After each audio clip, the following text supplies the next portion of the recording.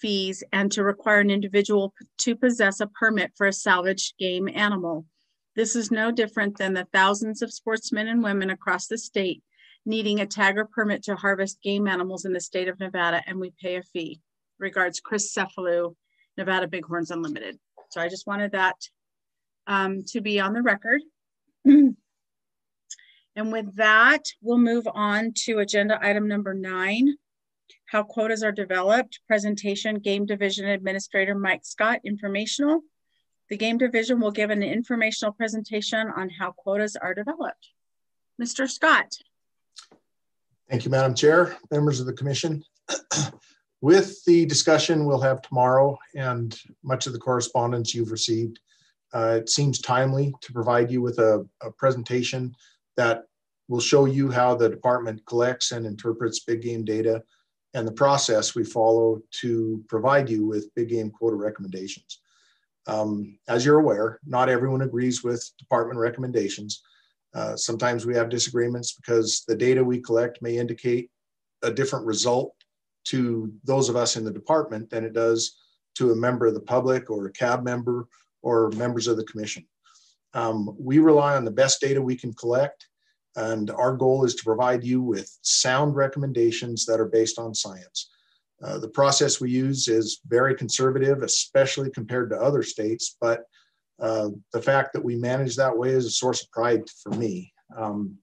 So you all know Cody McKee. He's the staff elk and moose biologist, and Cody Schroeder is the staff antelope and mule deer biologist. They're going to give you a presentation showing you in detail how our quota recommendations are developed. So with that, I will let them get started with their presentation. Okay, thanks, Mike. Madam Chair, members of the Commission, Cody McKee, for the record, Wildlife Staff Specialist in the Game Division. I'm going to share my screen so that we can jump into a PowerPoint presentation that I'm going to cover. Okay, are you guys able to see a big helicopter? Yes, we can see it. All right, great. And is my audio okay? I know the last meeting that we had, there were some challenges. Okay, yes, great. All right, so I'm going to cover part 1 today. In the past, Cody and I have shared this presentation. I've covered the aerial survey portion, and Cody talked a lot about our harvest data, population modeling, and the quota recommendation process. We've split that up a little bit more. I'm going to focus on all of the various data inputs that we use. And the point that I want to make home today is this is a very data-driven process, and there's a series of checks and balances along the way that are key indicators to ourselves, Cody and I, Mike Cox, as well as our biologists, that would indicate to us that something might not be right. Maybe some adjustments need to be made. And at the end of this presentation, I hope that you all have the same impression that the data that we use is very sound. And in fact, it's some of the best out of all Western state agencies. All right, so to begin with, many of you have received the latest copy of the Big Game Status Report. All the information that I'm going to talk about today is summarized within this document. I understand it's a very big report. However, this is really the culmination of an entire year's worth of work. And just as a brief shout out, our biologists, staff, Mike, all put a tremendous amount of work this year into providing a quality document to the Wildlife Commission and other members of the public. And I hope that that work shines through as you reviewed our report this year. So while we're developing and modeling our populations and getting to that ultimate point of recommending quotas, there's various data sources that go into this process. Now, the absence of any one of these data sources doesn't necessarily mean that we're making uninformed decisions about our populations. And that's a point that I plan to bring up throughout this presentation. So first off, I'm going to cover a little bit about our aerial surveys, the traditional method of survey data collection. I'm going to dive into our mandatory hunt reporting, and I'm going to take a deeper dive into this than maybe we've done in the past, because there's a lot of interesting and noteworthy takeaways that you yourselves can gain just by reviewing our harvest data and potentially comparing it to past years. And then also we incorporate a lot of other information into these decisions that we're making, whether that's movements, demographic information based on the population itself, and also age structure. So for instance, collecting teeth from elk hunters like we just did this year. So just as a quick overview, what are our aerial surveys? It's the collection of a representative sample from our various big game herds to estimate the age and sex composition. And we use this information to calibrate and inform our population models. Now, it's really important that the currency that we're working with in this effort isn't the total number of animals that we're counting, it's the actual ratios that we're obtaining. And so what we're trying to do is make sure that we're gaining a very representative sample of the overall population to then calculate these ratios that are used to inform our population models in the subsequent process. We also get a great deal of information just about the landscape itself. We can evaluate landscape changes, large-scale landscape changes like the effects of pinyon juniper removal, wildfire recovery, or even aerial seeding that may have been done in years prior.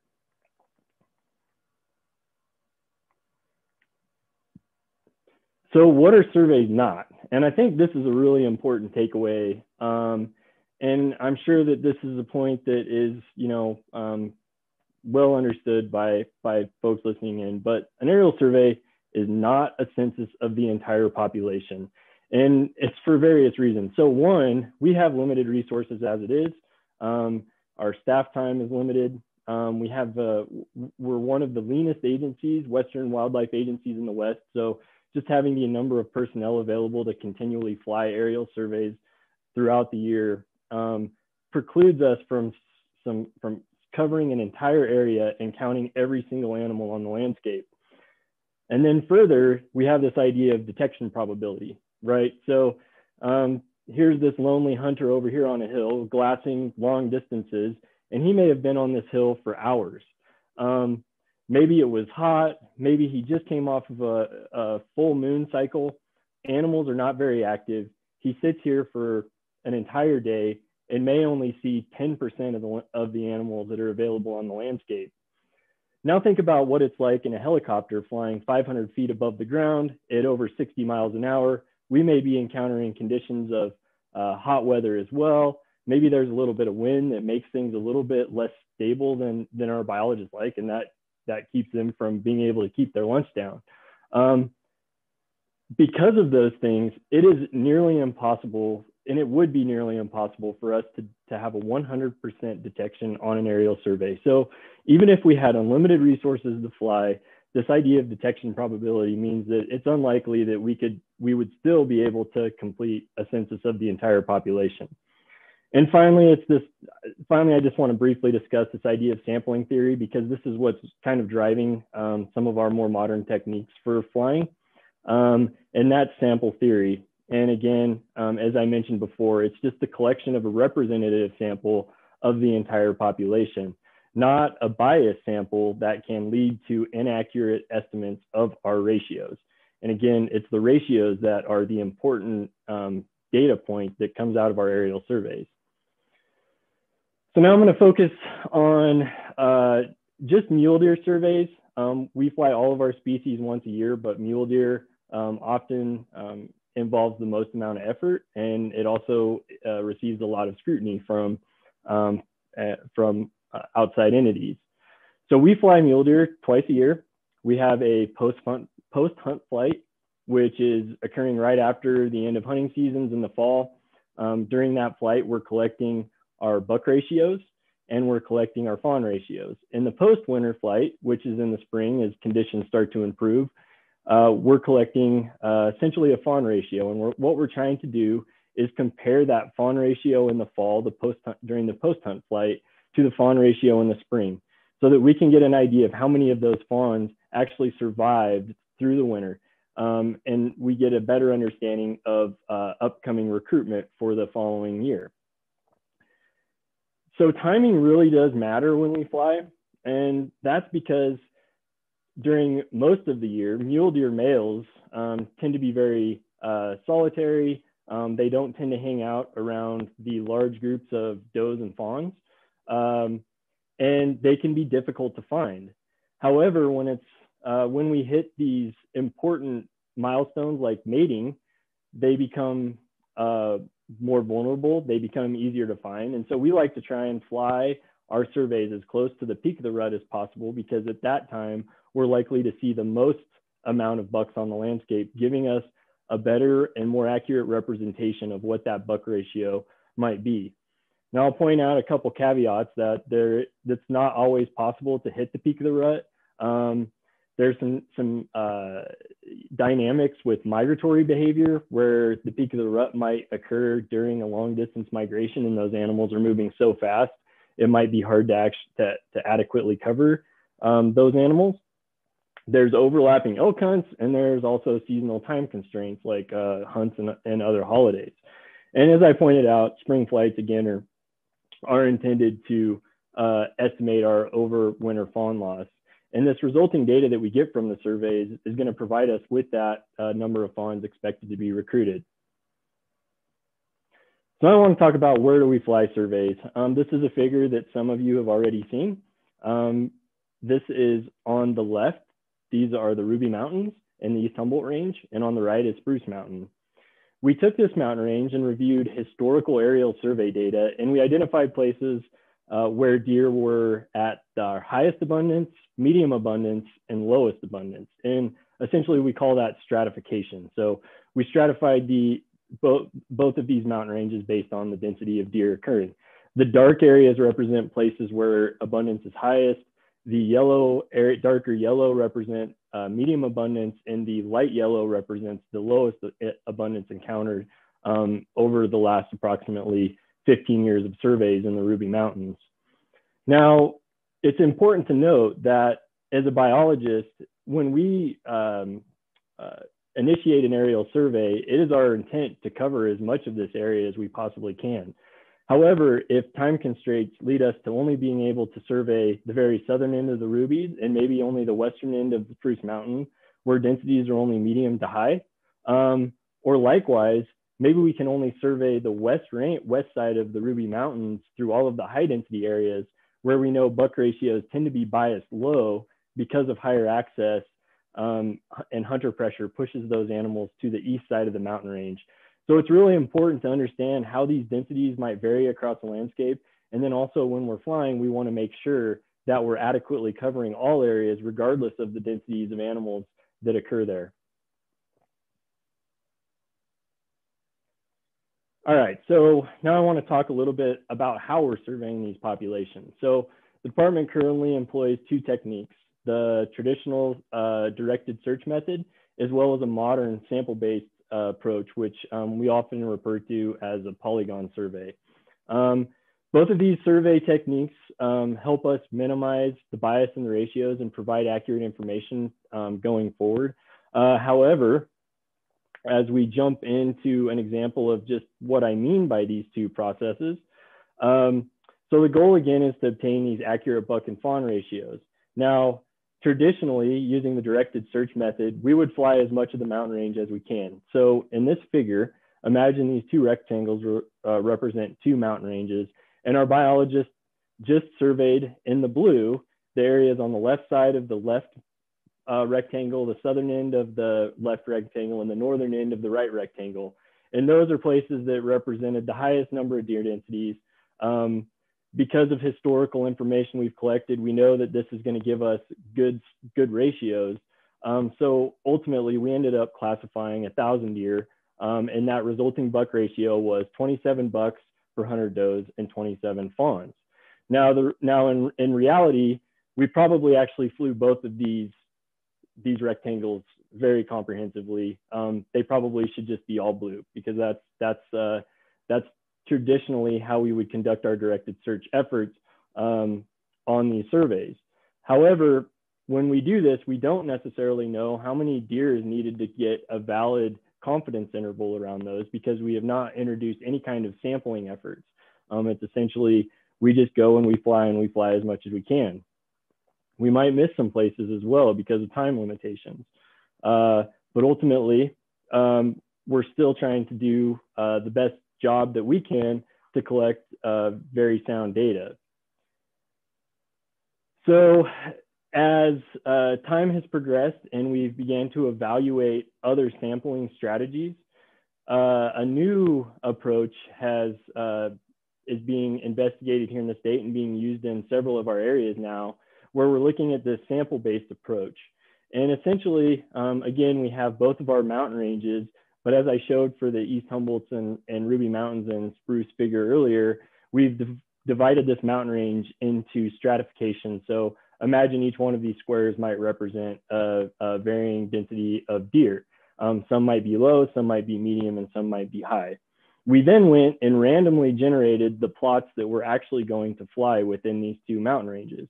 And they're generally based on a proportion of each one of those densities of deer so that we're adequately covering all areas regardless of the number of deer that might occur there.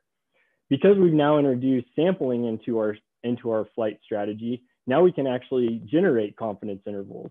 And those confidence intervals, as confidence intervals tighten and get smaller and smaller, eventually there's no longer that return on investment. And what I mean by that is really additional effort is not absolutely necessary to keep flying. And so we can then take that into consideration, and we can adapt and improve the sampling strategy over time.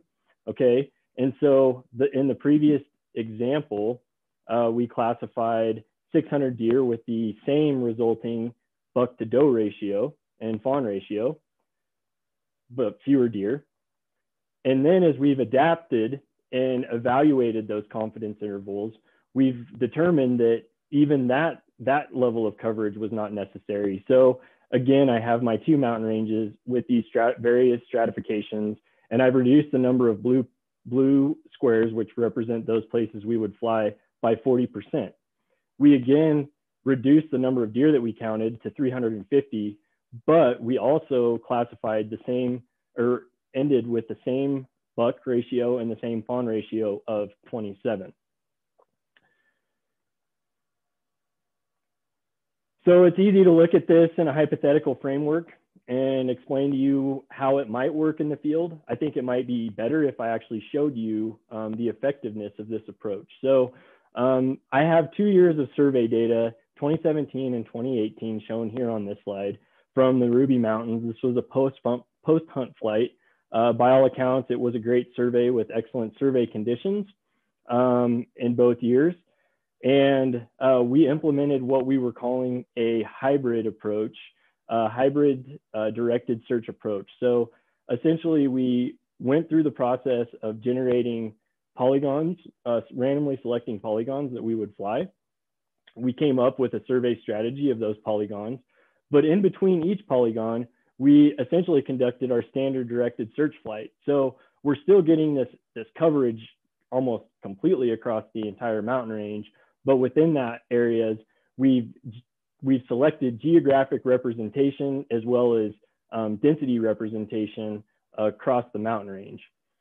So I want to share with you the results of this effort, and you'll see on our top table, so we have, in both years, we surveyed a total of about 4,500 deer, but within the sample-based, the actual polygons that were selected, in 2017, we had 1,800 deer, and in 2018, we had 2,100 deer.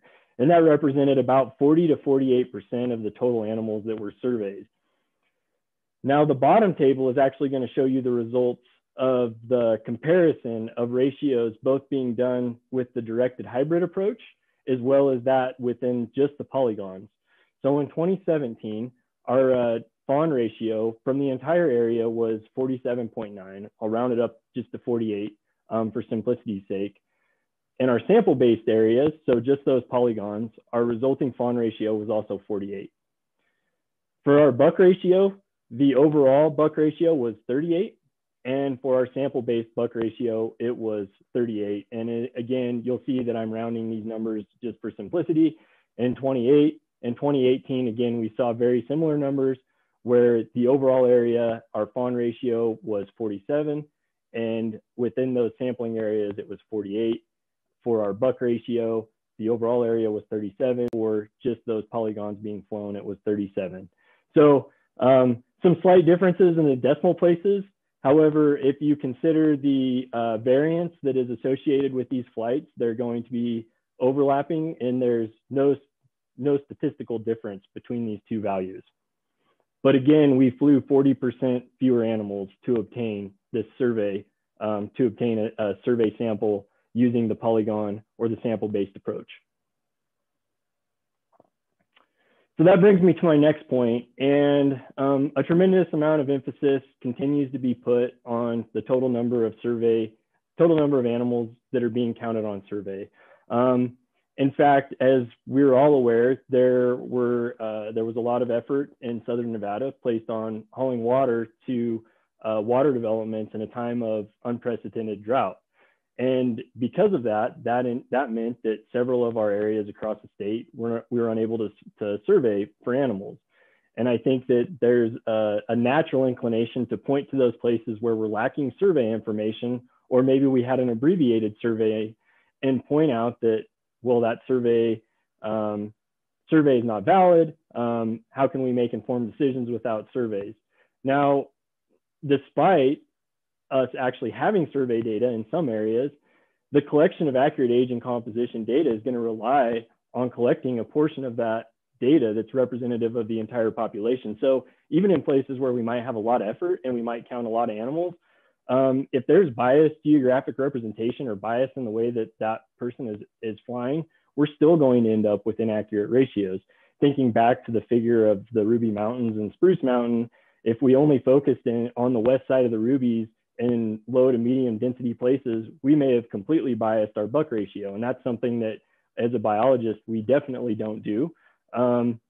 Alternatively, if we have low effort, but a low count survey, however, we've been able to incorporate this appropriate sampling design, we can actually get accurate and precise ratios without having to fly nearly as much and taking into account all of these other limitations that are being put on our biologists during a time of year that really is a big bottleneck.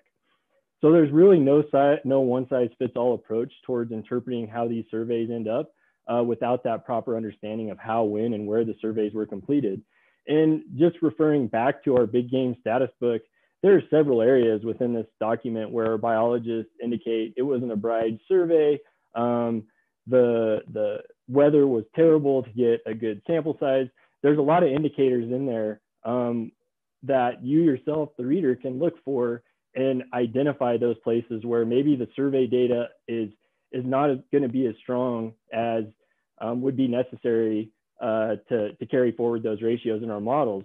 But what I want to point out here in a few more slides is just how strong our harvest data is and how it can make up for weaknesses in our survey data, either in the absence of survey data or in times where we're unable to get those sample sizes that we really feel confident in moving forward with.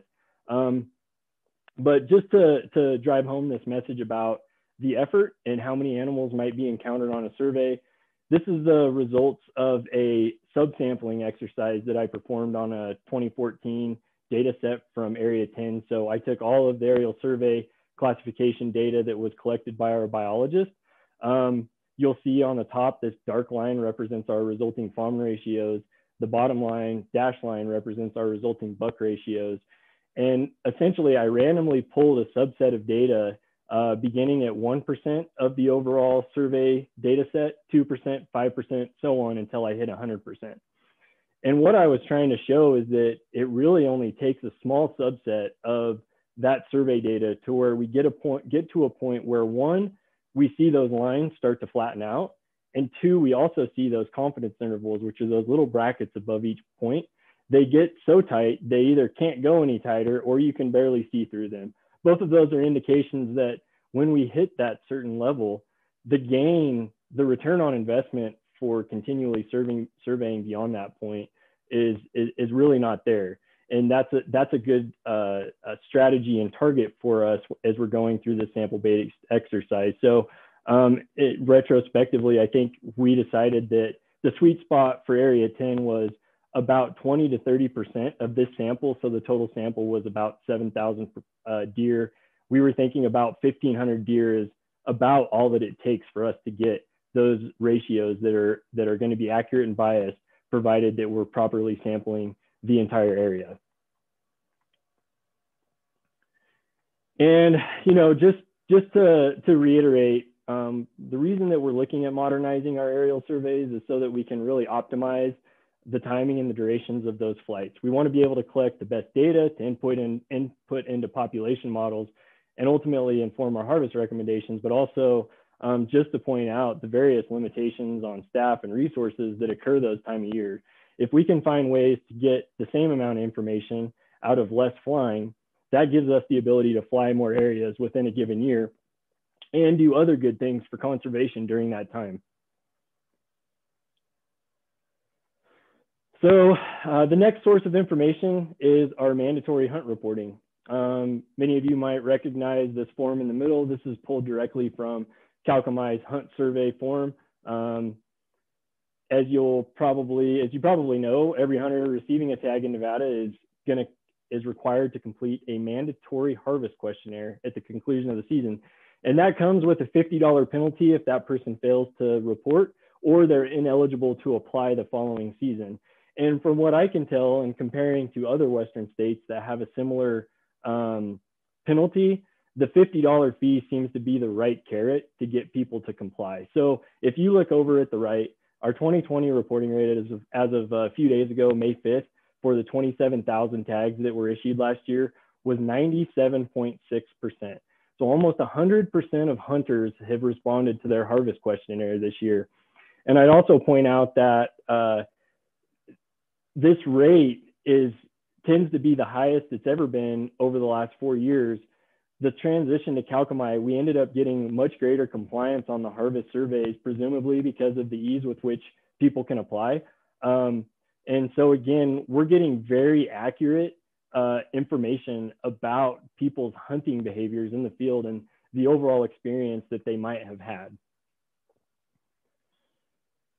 So this mandatory reporting is going to provide us with this accurate data that we need. And as Mike Scott pointed out, we're always very conservative in the way that we recommend our quotas and the processes that go into it. We tend to be on the higher end of acceptable or biological buck ratios. We manage for a very high age structure in our bull population, as well as our pronghorn antelope population.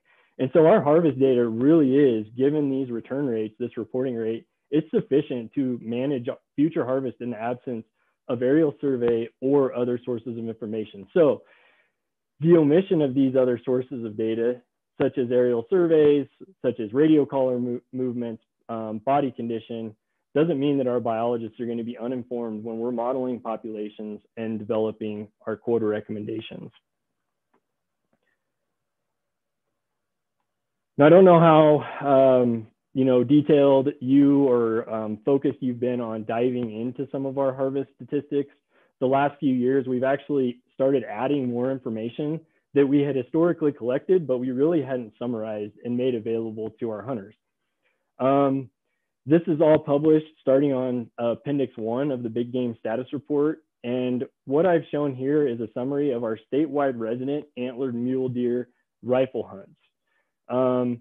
And I just wanted to go through a few of these columns to explain what they mean and how that might be interpreted with respect to a hunt experience, potentially population levels. So this is from 2020. I will direct you to our statewide average success rate of 39%. And again, this is for resident antlered and illegal weapon hunters. Typically that success is right around 40%. As you may hear over the next few days, there was a strong belief that this last mule deer season, because of weather conditions, because of changes in population structure, things may not have been that great compared to the past. But based on this harvest success rate, this is just right below our long-term average of about 40%. We also saw the points or greater. So for mule deer, the next column over would be points or greater. This is for the composition or the proportion of bucks in the overall harvest that had 4 or more points on their left side. This was at 39%.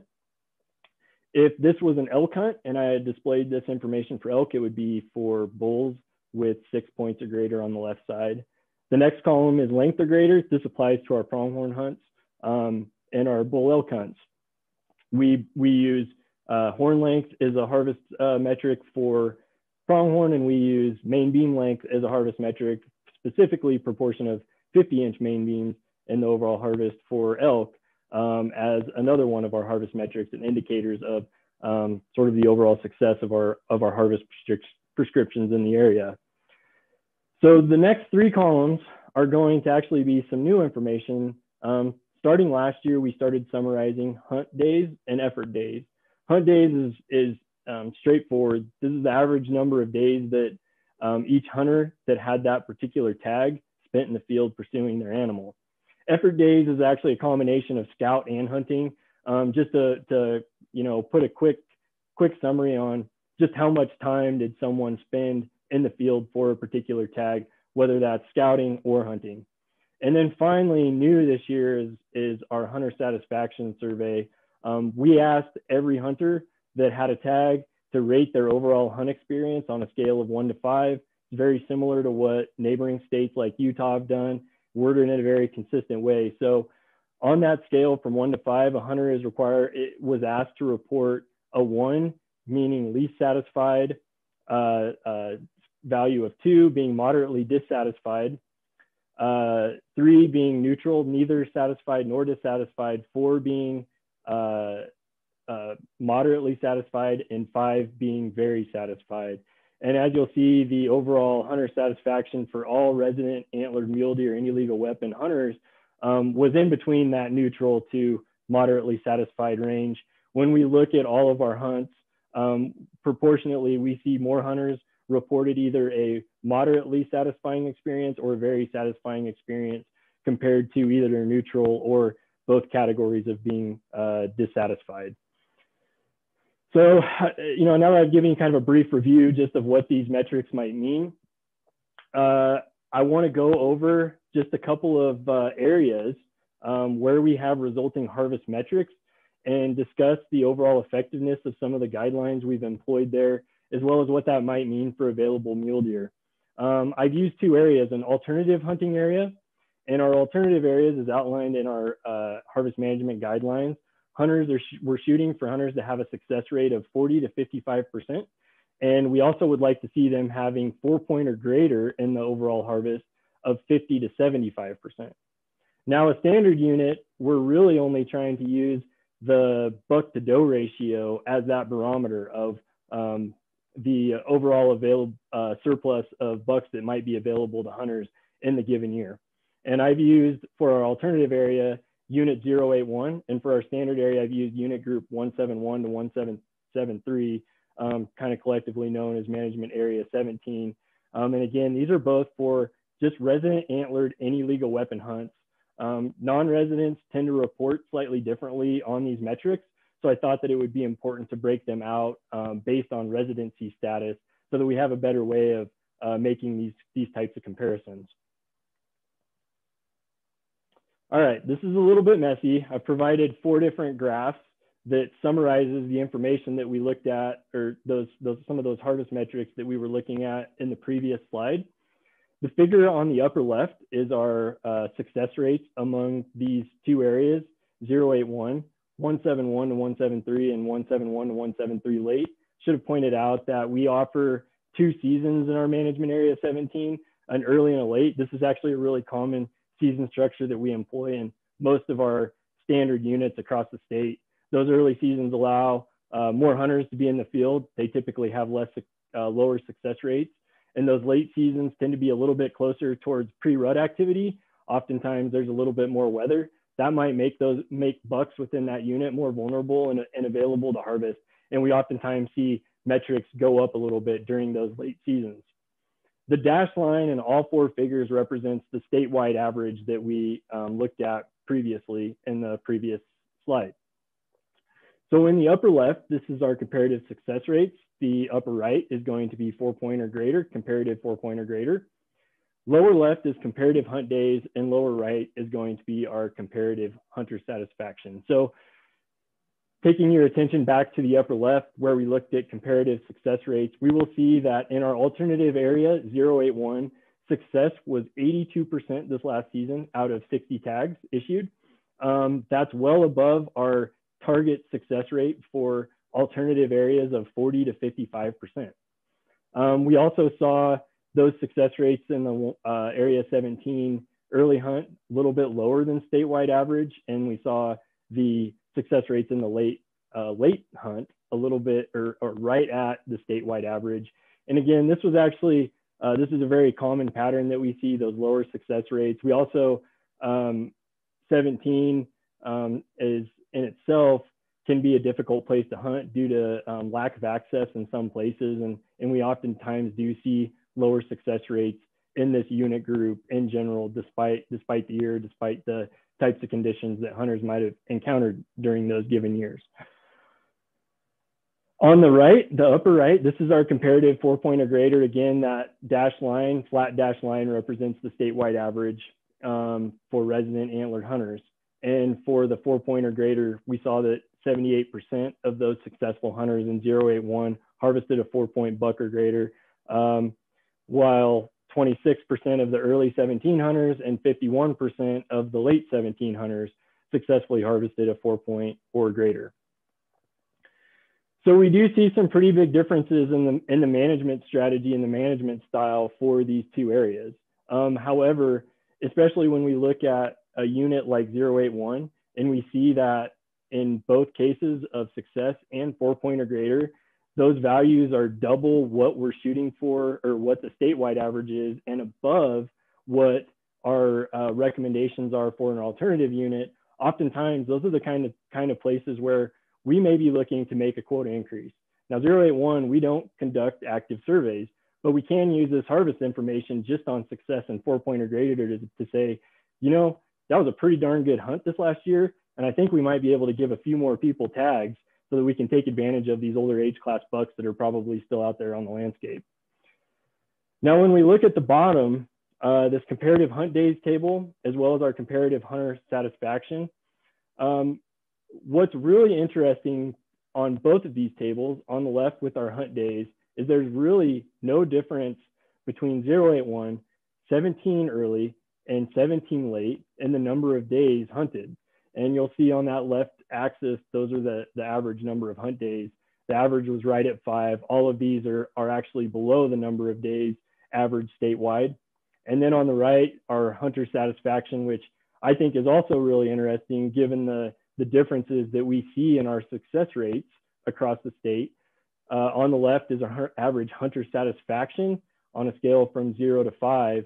And we see that 081 was just above that average hunter satisfaction of 3.6, 17 early just at, and 17 late was just a little bit above. And again, very little difference between 081, the satisfaction reported for 081, and the satisfaction reported for 17 late. So another table that provides a lot more information than it may seem is this harvest composition. So not only do we incorporate the total number of animals that get harvested from a population, this information goes directly into our population models. We would remove cows, bulls, number of calves from the model in a very spreadsheet-like fashion so that we can continue to project what that population might be in the future. We can also use the information that's summarized in this table to compare what our predicted harvest was during the previous year's quota setting process. So what we expect is we would like to see the total harvest be similar to or exactly the same as what the predicted harvest might have been. And as Cody will get into, essentially what we're trying to do at the very beginning of the process, we determine the surplus number of animals that are available to hunt, and then we break that down by the various weapon classes and demand, et cetera. But ultimately, we still get to an endpoint of we started a beginning point of these are the number of animals that we want. Now, if predicted harvest is higher or substantially higher than total harvest, what that usually means is that we underestimated our population because the population metric goes directly into this quota array that's then fed into the demand success tables.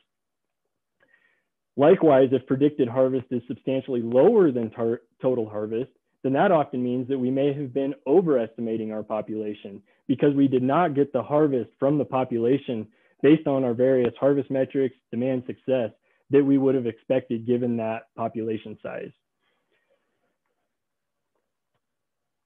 All right, so, and then just to cover some of the other information that we use in mandatory hunt reporting, oftentimes, as discussed earlier, we're summarizing pronghorn antelope with a composition of 15 inches or longer based on reported maximum horn length.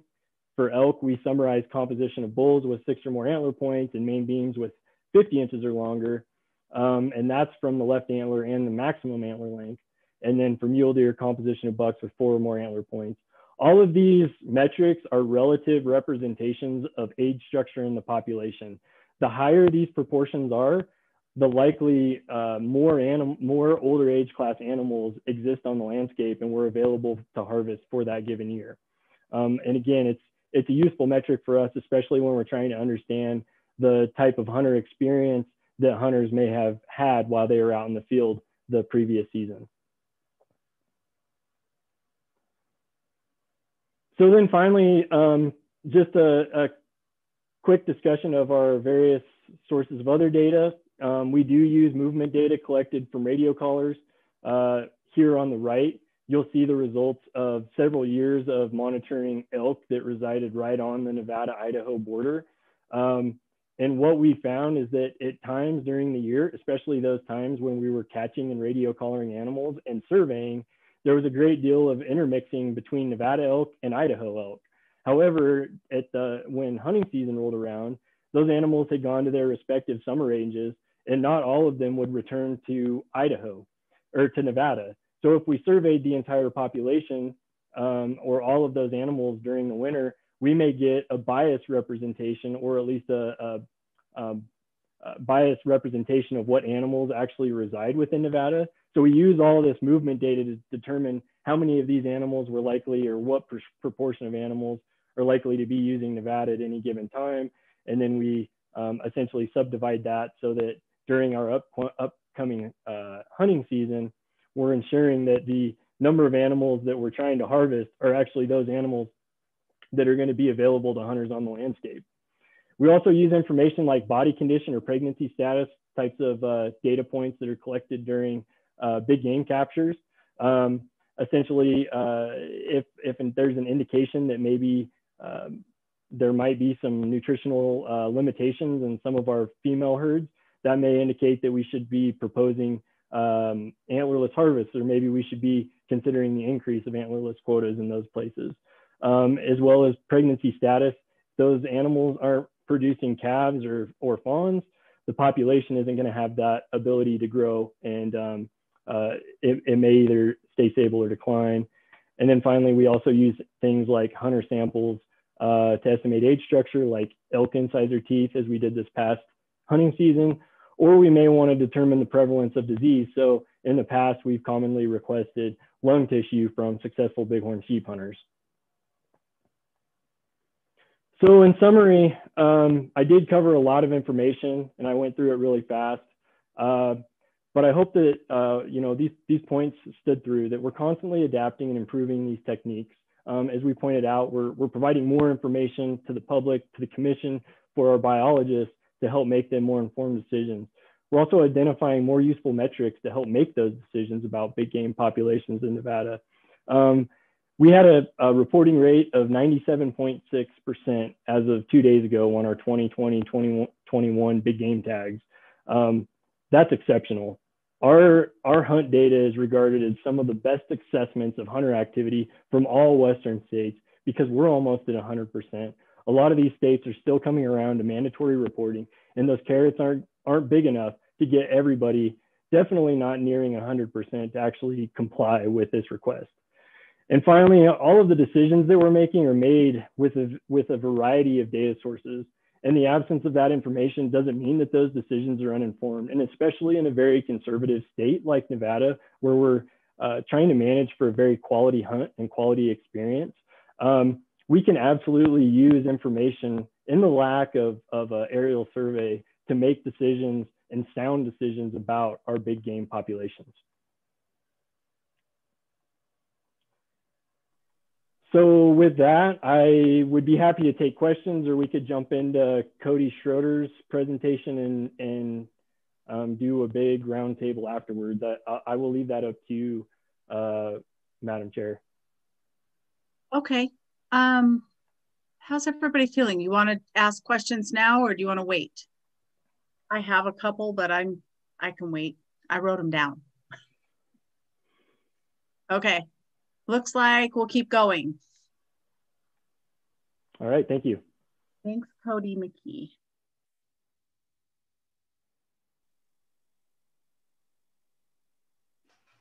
All right, can you all hear me? Yes. Okay, thank you, Madam Chairwoman, members of the commission. For the record, Cody Schroeder, Staff Specialist, Department of Wildlife. So today I'm gonna cover kind of where Cody picked off. I'm going to pick up where Cody left off. I'm going to cover a few things that he talked about, but I'm going to get more into kind of the modeling and the, how we take that survey data and the harvest data and come up with our quotas. So let me share my screen.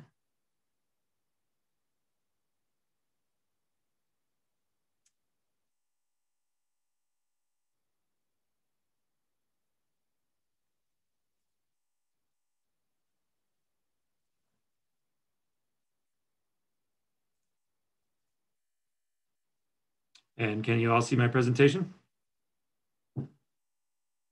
Okay. Yes. So just wanted to kind of start broad with a little bit of a broad overview, how we get, to the end result, what we're going to talk a lot about tomorrow with our quota recommendations. So obviously the box on the left, Cody McKee covered fairly thoroughly previous to me. I'm going to kind of talk about how that data feeds into our models and how our harvest data is in relation to the models, and also how these are fed into our quota calculation. Now, the point I want to make here on this slide, and Cody alluded to it as well, is the beauty of these sort of check and balance system is that we don't have to have every single piece of this to come up with a recommendation. If we're missing survey data for a year or even several years, we can rely on a model, or we can also just directly use harvest data. And I'll talk a little bit about that more, but all these things kind of work together, and there's many checks and balances in place along the way to make sure that things are tracking. If they aren't, we definitely make adjustments where we need to. So this was covered pretty well by Cody McKee, but some of the more important things off here that kind of go directly into the modeling process are our hunt success. So whether reporting on the return card of whether you're successful or not, which hunt unit it was in, things like antler points, number of animals wounded, horn measurements, number of days hunted. Those are things we also collect that are sort of ancillary. They don't directly feed into the modeling, but we do use them in sort of our management objectives. And then new to this year, Cody mentioned we have this hunter satisfaction question, which we're just now kind of wrapping our minds around how we can best use that. So the first question that we often get answered is, why do we have to have a model? Why do we estimate numbers? Why can't we just, go count? And again, Cody covered this very thoroughly, but, by and large, no survey method has perfect detection. Even if we did have a complete census, populations change throughout the year. They're constantly changing. Things like mortality, birth, pulses, immigration. So if we had a perfect survey today, let's say things could change for a population, next week because some type of event.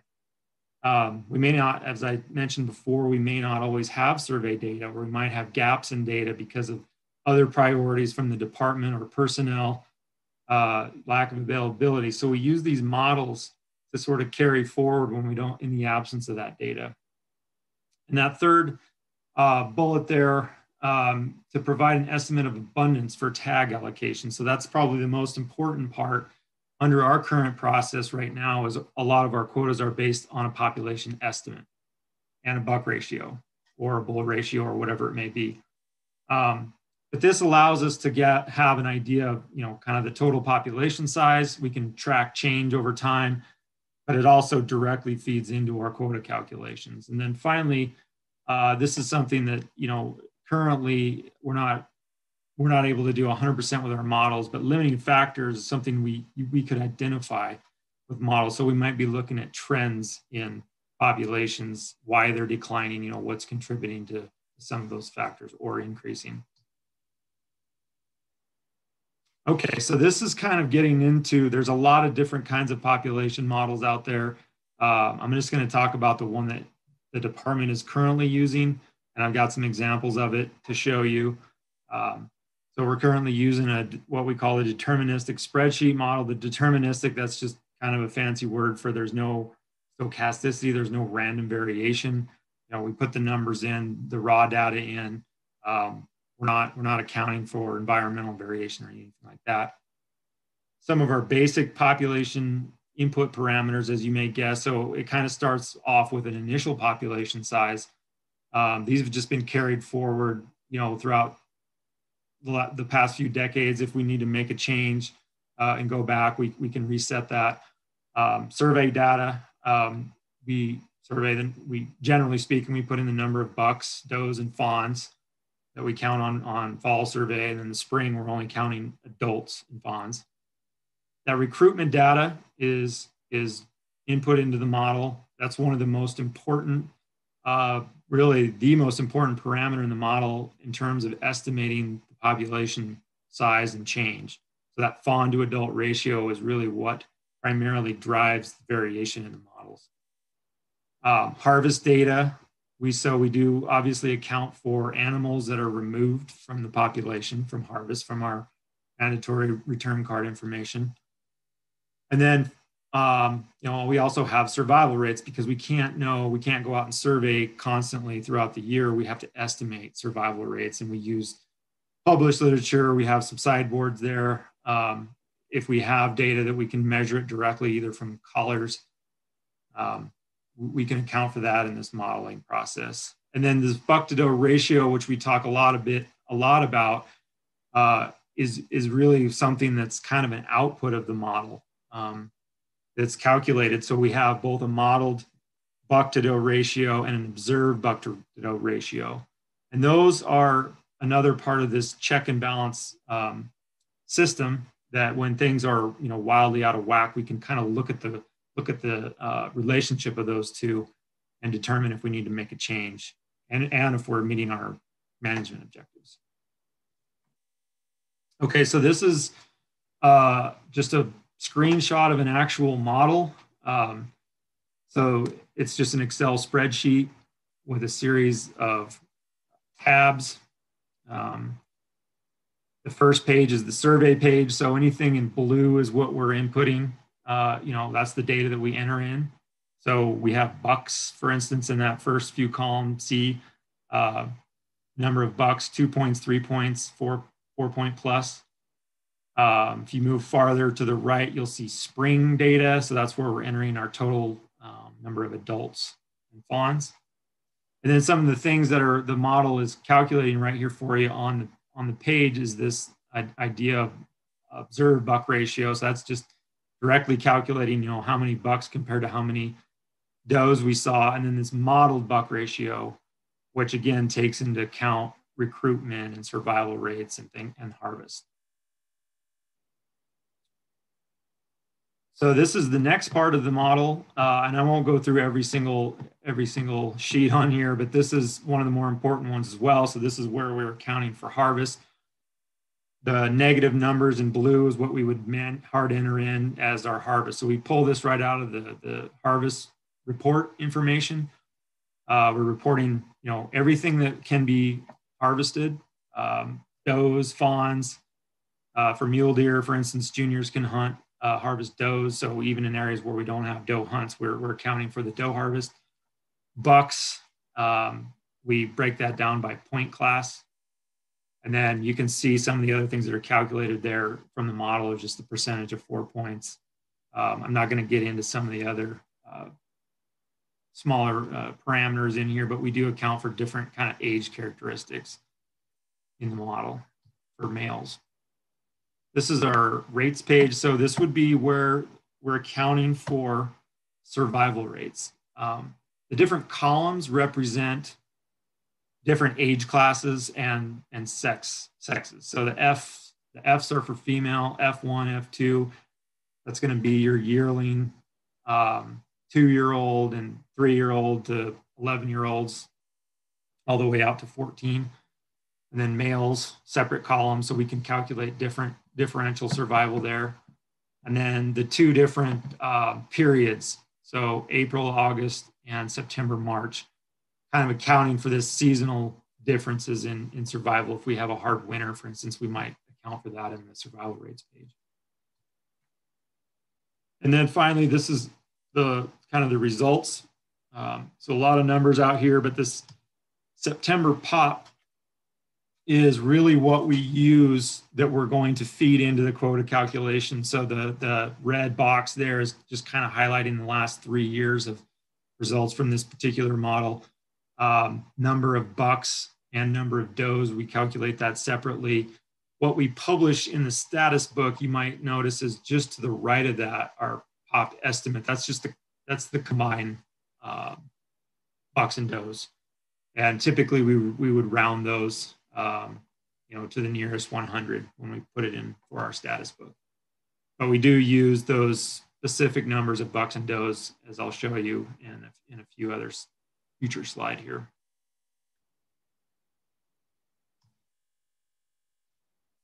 So this is this is for mule deer. This is one of our population trajectories. This is our published estimates. The black line, the black dots in line going back to 1976, I believe. And the dashed line is our deer harvest, total deer harvest, bucks and does combined. And then the bars here on the top are simply there to kind of highlight when we've made changes to the model, different types of modeling techniques over time. And the point I kind of want to make here is just that you'll see some pretty wide fluctuations, particularly from the early 70s through the 80s into the 90s. Going from you'll see some trends there, switching to a different type of estimator. But really the point I want to make is since, really about the mid 2000s, we went to the spreadsheet model. Things have really sort of flattened out in our population trajectory.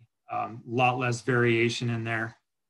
Very, very much some built-in conservatism in there. If you'll kind of notice also that deer harvest trend very much tracks the population trend, which makes sense because we're basing harvest and quotas off the population size. But if you'll also kind of notice that the harvest tends to fluctuate even since the mid 90s, early 2000s, where our population model has been very, very static. And it is slightly declining. And I'll talk a little bit about that probably tomorrow. That's the point I want to make is this: we've been using this same model for, I think, since early 2000s. It's been serving us very well for the purposes we need. But that being said, we are looking to improve. We're always trying to improve. We have a contract out now to develop a new model that I've talked about before. I was hoping to have it ready to go this year, but it's not quite there. It's very, very close. But it's a different type of model called the integrated population model. It has a lot of the same data inputs that we're already collecting. So count data would be things like our helicopter data. One of the benefits of this is it more formally can integrate things like telemetry data, so collar data, not just survival rates, but also kind of defining population parameters and looking at movement rates and things like that to define populations. So it'll more, right now our models aren't able to really account for telemetry data. things like GPS collar movements and home ranges and things like that. It'll also use harvest data. We don't have to make any changes there. The data we're collecting is great, and it'll also bring in environmental covariates. So we'll be able to look at kind of weather effects, greenness, forage availability, things like that. This is kind of what it might look like. And it's kind of hard to read, but it's basically a software, a web-based interface, much simpler, a lot fewer levers to pull on this. But you can, you can input your data there, select a few criteria, and then it's going to use a different type of, it's actually going to use a statistical model based on distributions and things like that to project the number of bucks and number of does and a total population estimate. And probably the biggest benefit of this is it's going to create a confidence interval around the estimate. So we'll have some measure of uncertainty, a variance estimate around our population estimate. Currently with our deterministic models, we have a number.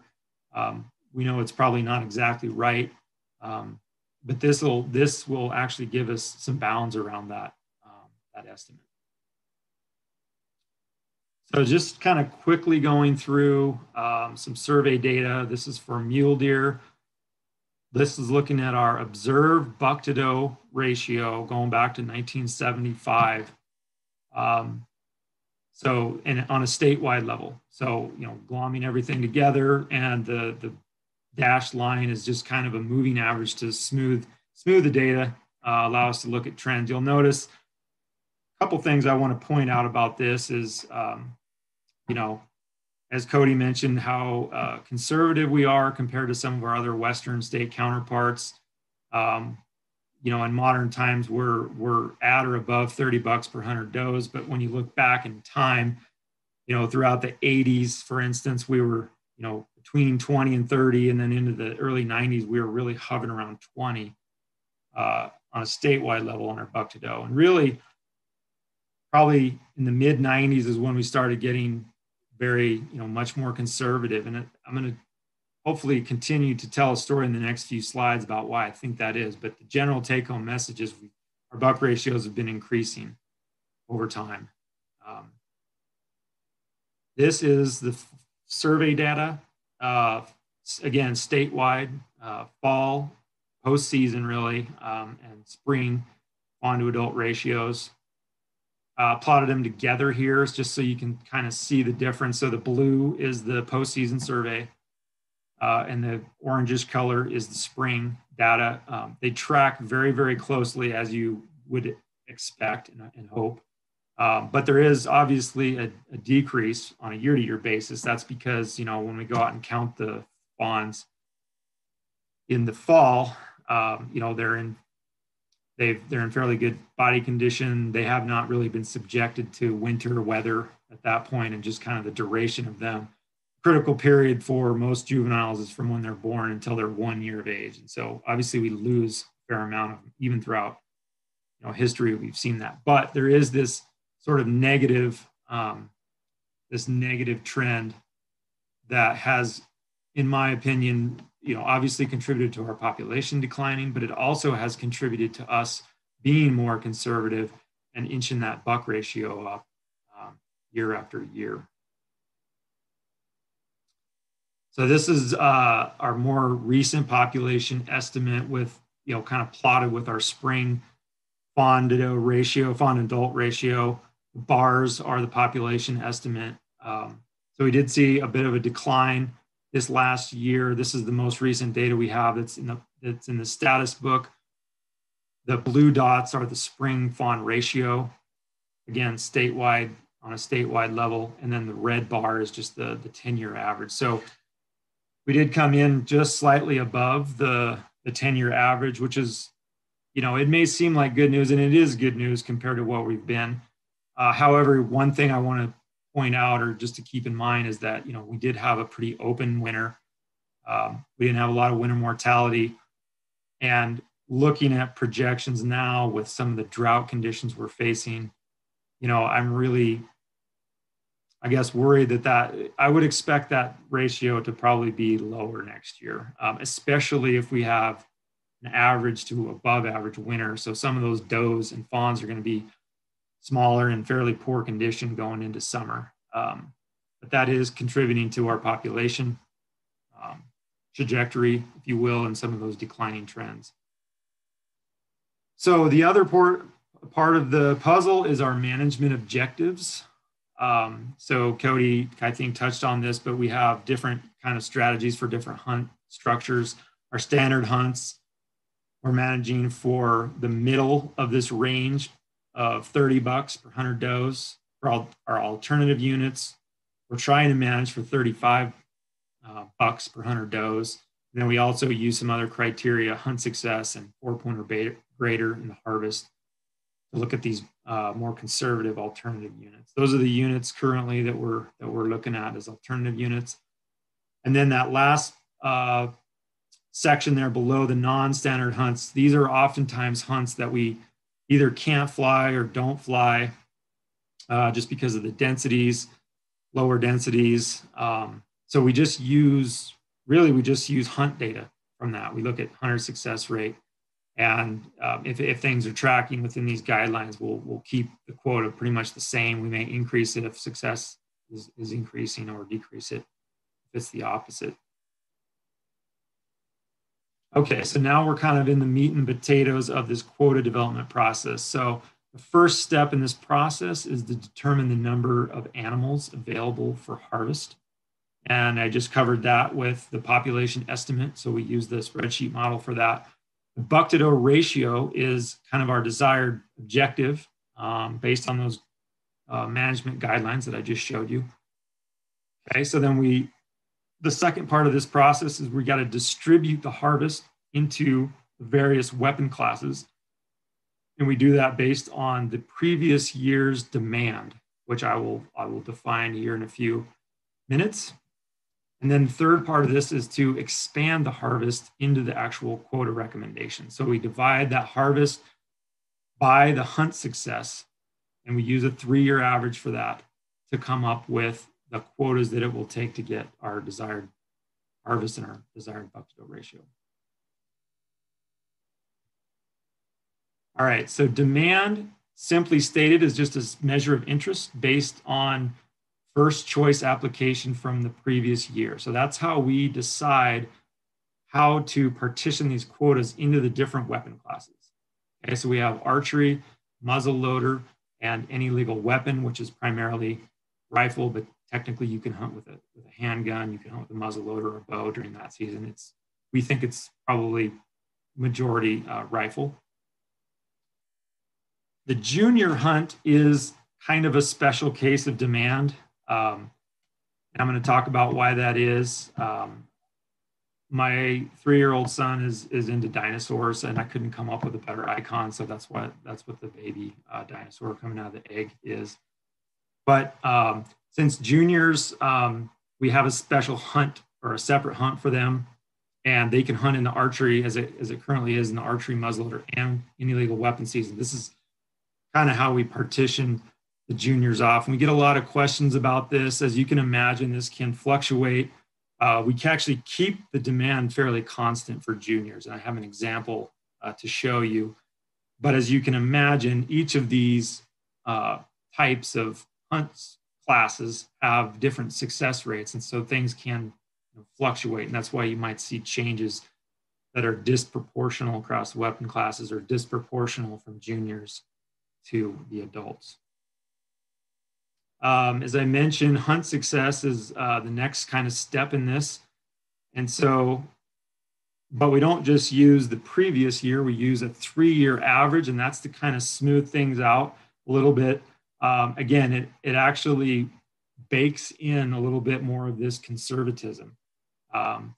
So it kind of makes things, more stable instead of constantly, chasing a success rate that might vary. As you can see there, the archery and the muzzleloader hunts tend to vary a little more.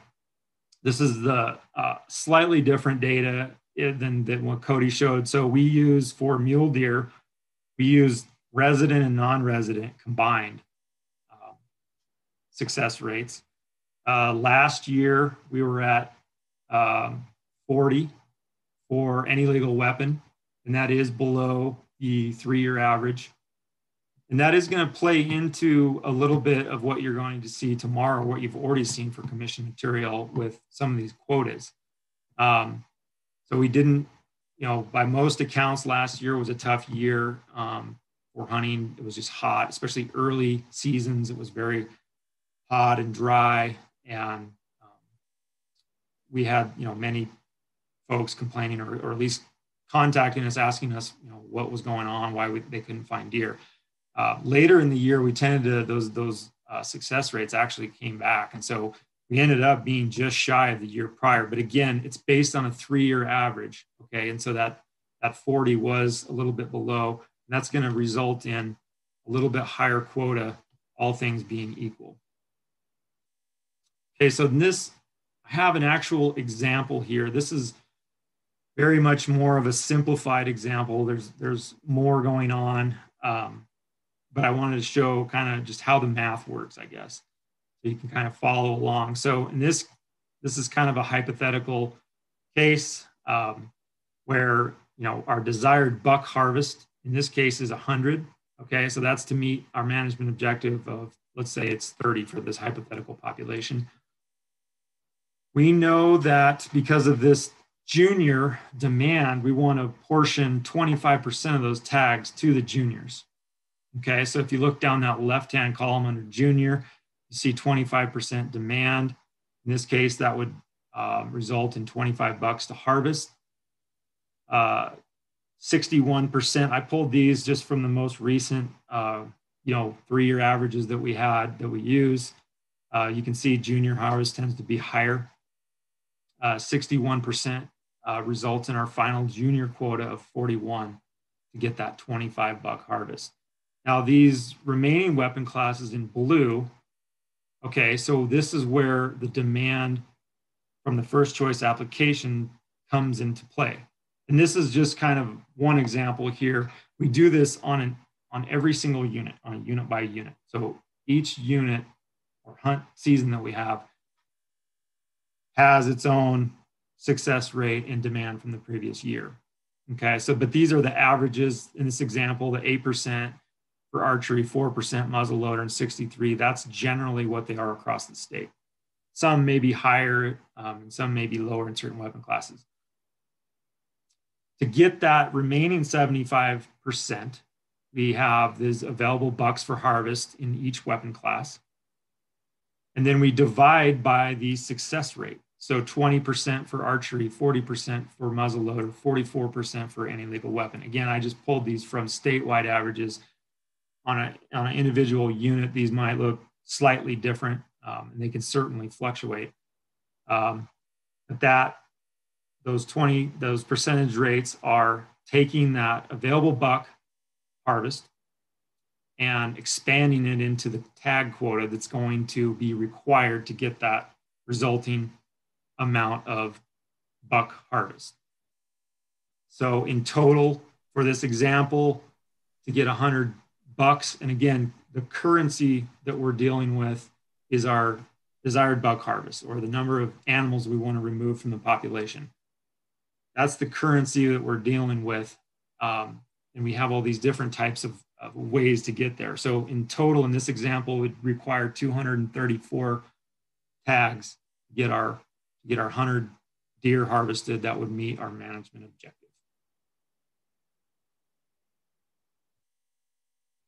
So in reality, this is a little more complicated, and this is an example of what I described as the quota array. Okay, and I just pulled this one. This is an older one, or a couple years old now, from Area 17. So the highlights in yellow are what we input in here. And again, those numbers under adult bucks, the 1150 and the 2543 is what we pulled directly out of that model, out of the September pop. It's going to calculate a buck ratio pre-season. Okay, so that buck ratio of 45, that's how many bucks are out there on the landscape available to hunters when they start the season, at least the start of the archery seasons. The yellow down below where it says post-hunt buck ratio objective of 30, that is what we are shooting for. That is directly related to that management objective that we want to get to by the time the season is over with. And then there's there's a few other things that, I didn't cover in the example, but for deer, anyway, we have to account for does in the harvest because the juniors can hunt a buck or a doe. These hunt 1235, that's where we account for the non-resident guided hunts. So we have to subtract those from the regular non-resident hunts just for the any legal weapon category. The resident and non-resident, this is where we account for the split. So now we got to take each of those weapon classes and further break that down into residents versus non-residents. This next row here, in this case, we don't have a doe hunt, so we don't have to worry about doe harvest. But these are real examples of the simplified case I showed you before, the percentages of first choice applicants in each weapon category. The youth success, again, 3-year average. Any legal weapon, muzzleloader, and archery each have their own 3-year average success rate. Those are all factored in to this population estimate to come up with this desired post-hunt buck ratio of 30. Okay, and that's where these numbers are coming from. There's another step of calculation where we have to account for animals that weren't reported. So we know that there's wounding loss out there. It's going to take more animals to get the reported buck harvest. So we have to account for that. Then these demand and success ratios are then applied to these quotas to give us our actual quotas for each different category. And then so this is our resulting apportionment of resident quota versus non-resident quota, again, taking out, because they're subtracted, the restricted non-resident guided quotas for rifle, for any legal weapon.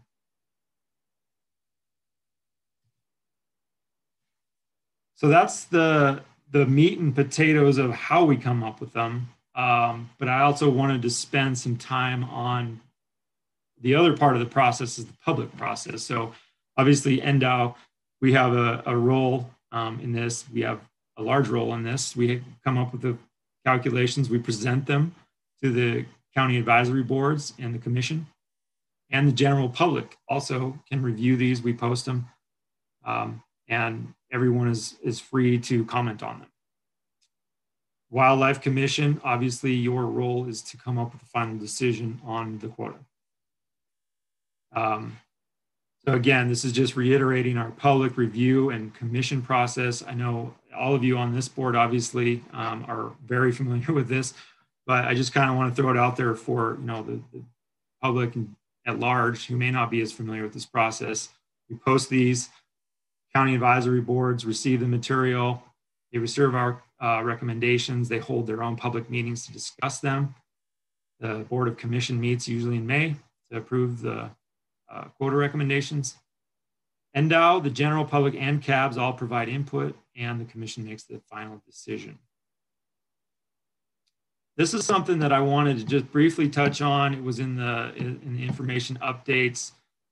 So I want to give a huge shout out to our DATS program and specifically our GIS team for making this available. So we tried to capture all this in a story map. We shared it on our social media.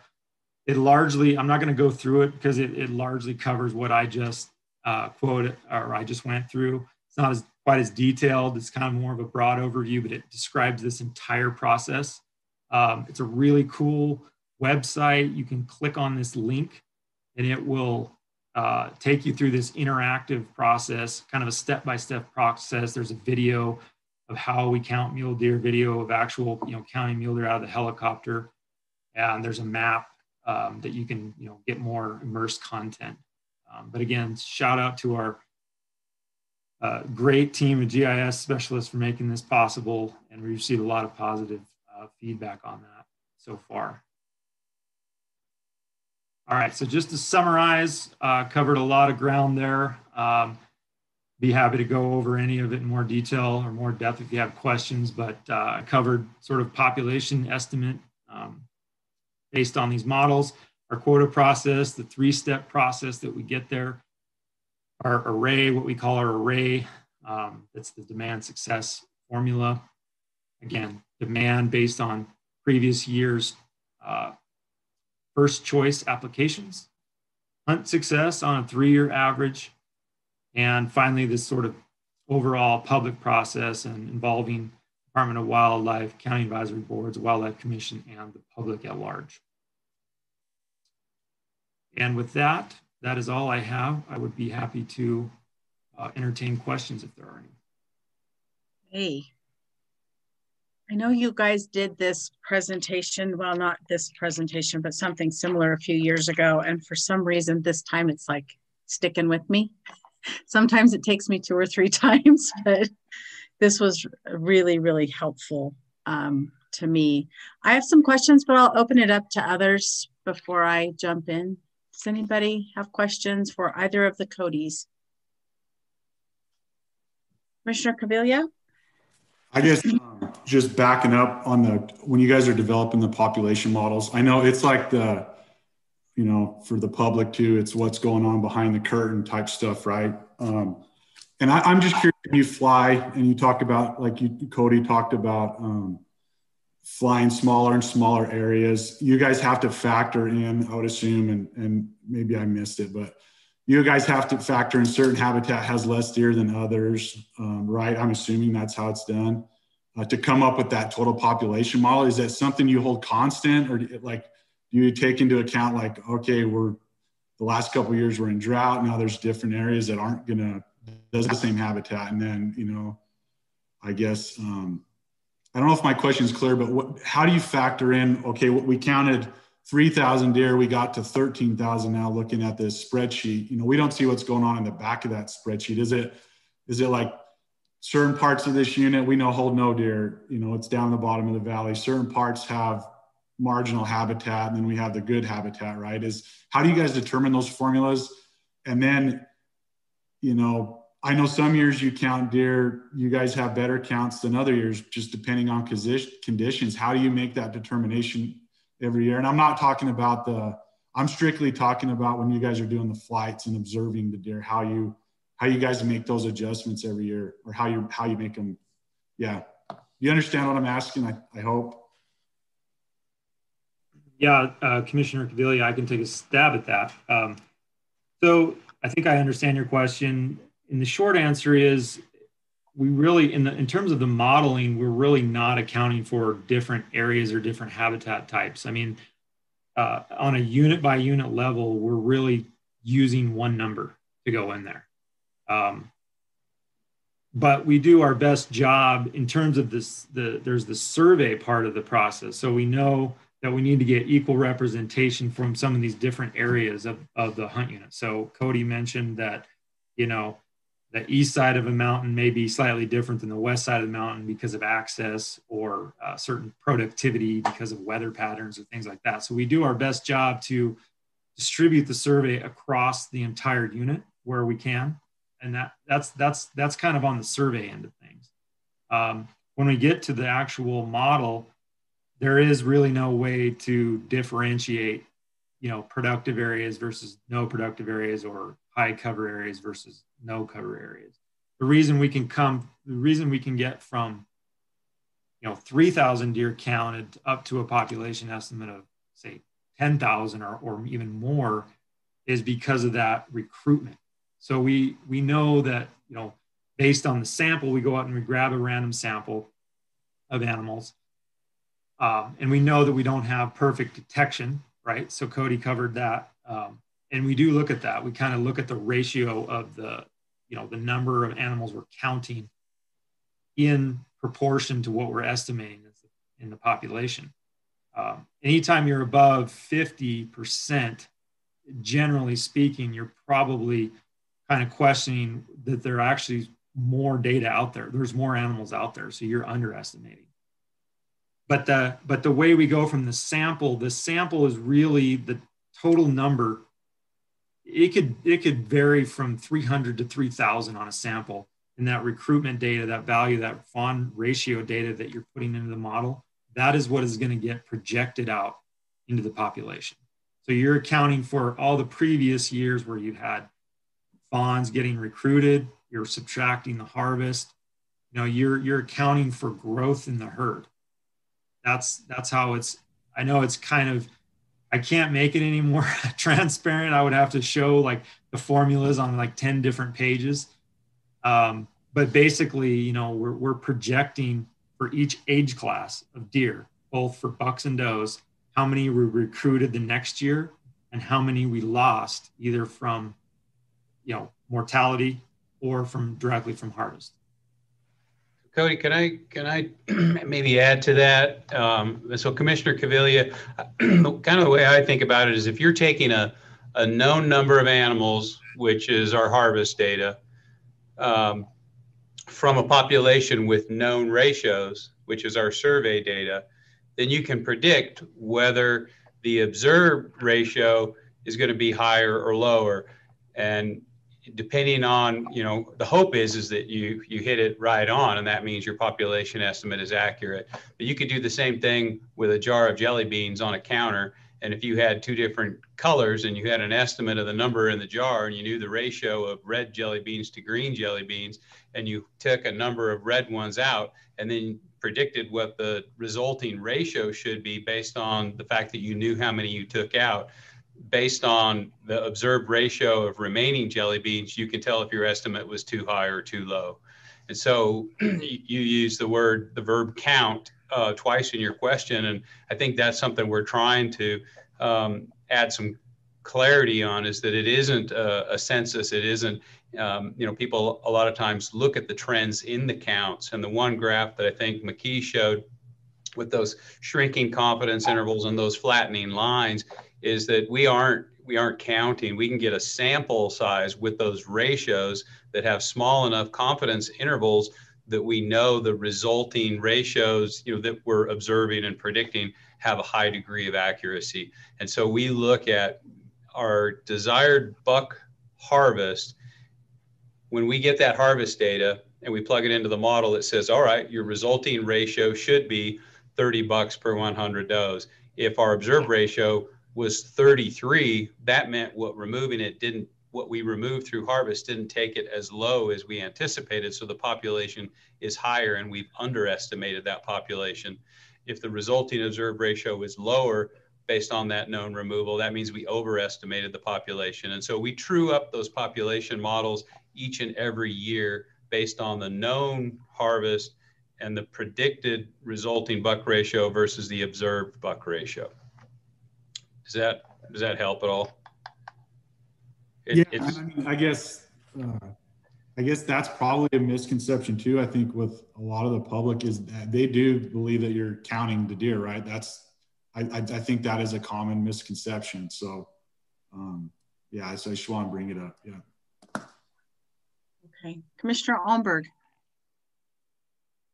Yeah, I just would like to share my personal experience. I was fortunate enough to be able to participate in one of the aerial surveys, I believe in the fall of 2019. And it's absolutely, there's zero attempt to do any counting whatsoever. It's all about the classification and developing these ratios.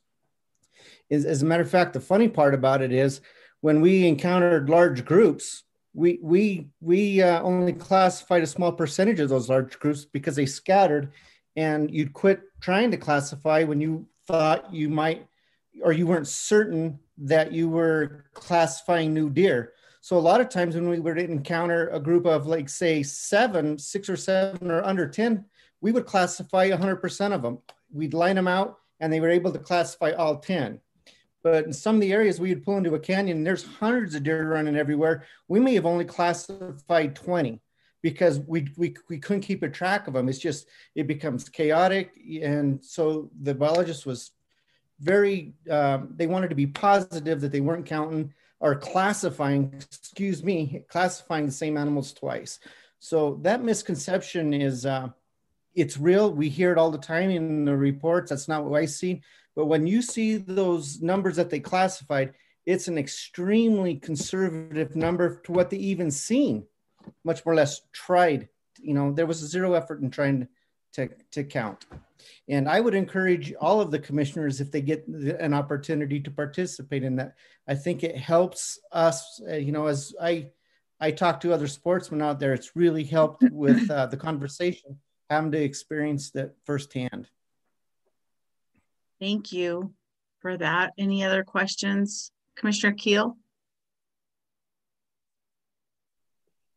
Yeah, thank you, Madam Chair, and thank you, Mr. McKee and Schroeder. That was a great presentation. I had a bunch of questions that you guys immediately answered in the following slides, so I thought you guys did an excellent job. But along the lines of the flight survey strategy, I know for the two areas of rubies and spruce that you showed, it was certainly statistically valid, and I was shocked that it reconciled so well with, you know, the more global flight as opposed to the random areas, and how tight that did line up. But what would you expect on areas with, say, lower density of deer? And I know you guys had mentioned, you know, it's not a one size fit all approach. Do you handle that differently in areas where there's lower deer populations?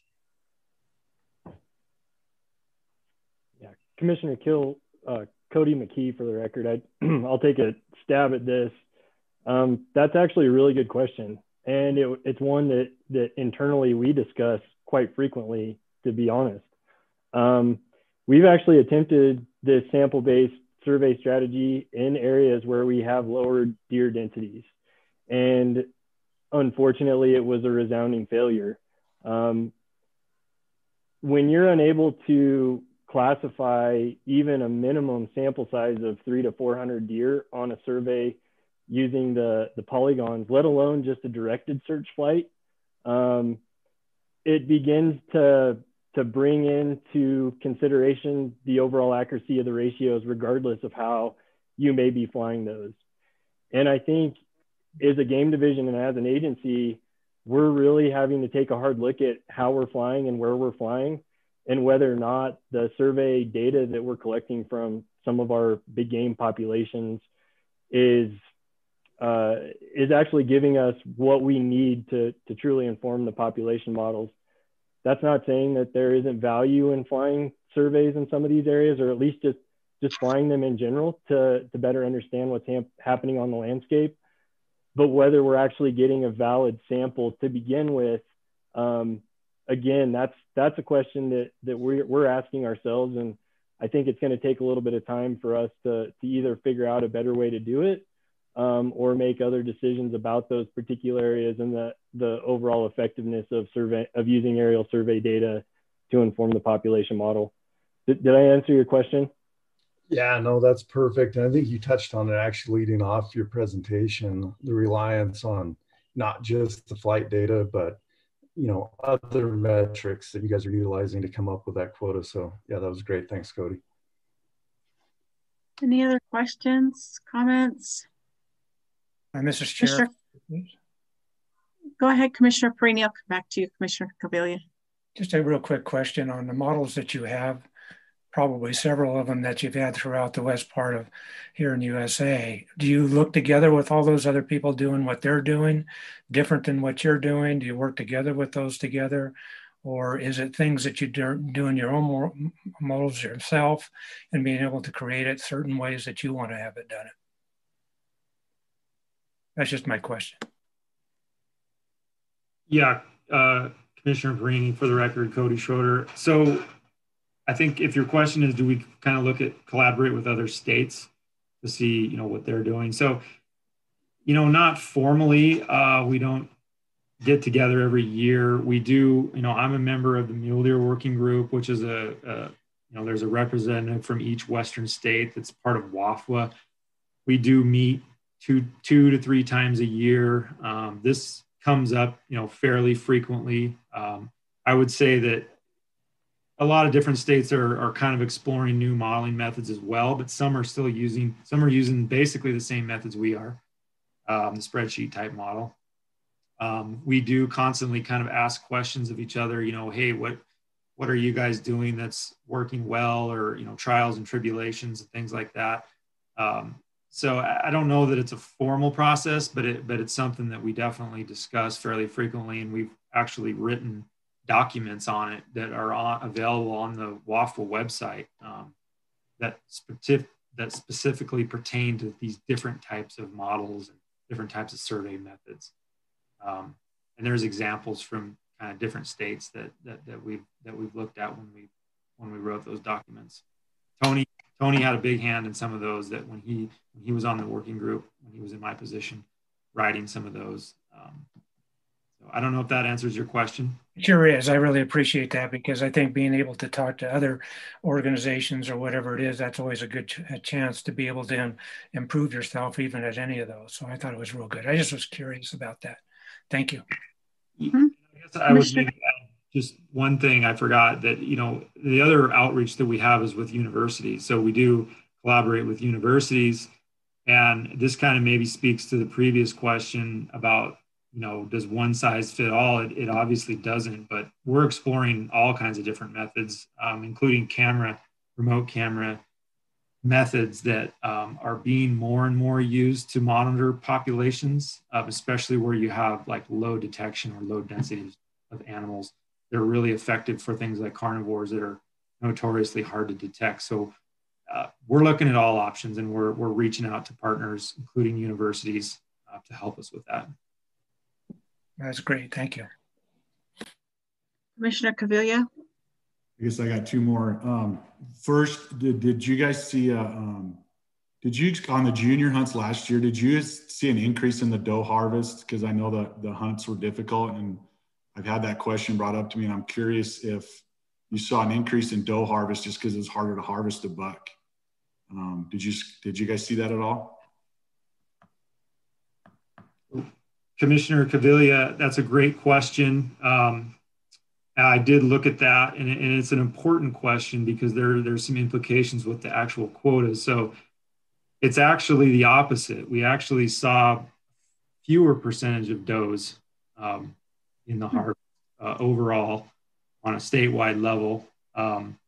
And the reason that is important is because that does affect the junior quota, because that's that array formula that I showed you. In general, when you have a lower proportion of does in the harvest, it's going to actually disproportionately affect the junior quotas.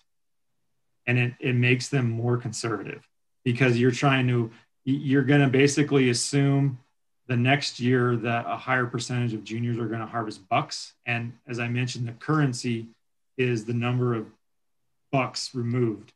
So if juniors are going to take more of them, they're going to have their quota is going to, along with success and percentage of does is actually going to play into that quota. And when I started digging into why there was questions about why, like this year, our recommendation for juniors is actually coming down more severely than it is for the regular weapons, that is one of the factors.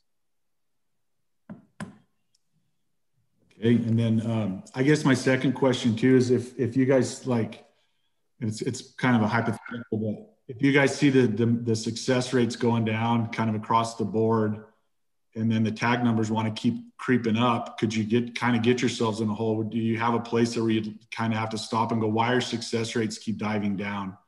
I mean, there's a couple units that they don't dive down a lot, but they just keep trending down. And then the tag, like 10's a good example of that. And then the tag numbers jump way up. And I'm just curious if something like that, would it cause pause where you guys would kind of look at what's going on there? Why continually year over year, the success rate goes down? You know what I mean? If that makes sense. Yeah, so that's a great question, Commissioner Caviglia, and I'll just say that, I mean, that is definitely a concern. So we definitely look at trends, and we don't just, rely. I guess probably the take-home message I want to say is, just to try to reiterate, is we don't look at just one single data point and try to force everything through that success. It's certainly a valid point that if you see declining trends in success, all things being equal, it could take more hunters projected to the next year to achieve the same harvest. However, as Tony alluded to, we look at a lot of other factors. So we look at the the ratio, we look at our predictions from the previous year on how many bucks we were predicting to harvest in comparison to the success rates. We have this sort of check and balance system. And then we go out and we fly. Obviously, we can't fly every unit every year, both spring and fall, but that's why we have the model to rely on. So it's not to say that the demand success formula that we have is perfect. I would not support that, but it again, there's other things, there's other data and criteria that we look at some point. Certainly, if we just saw diminishing success rates and the deer, we're not observing them on the landscape, the model is going to constantly be correcting for that and show fewer deer on the landscape. We will certainly pull back on quota recommendations if we see that. Actually, the example that you pointed out with the Ruby Mountains is probably a pretty good one, because I believe, we were fairly conservative on that quota recommendation this year, even more than what we would have been if we would have just stuck with our 30 buck per 100 doe, plugged it into the formula and let it ride. We actually did, that range. We have, those sideboards I talked about with the management objectives. We kind of have some flexibility there. We were fairly conservative there, more than what we could have been or should have been, I should say. Hopefully that answers your question. Yeah, thank you.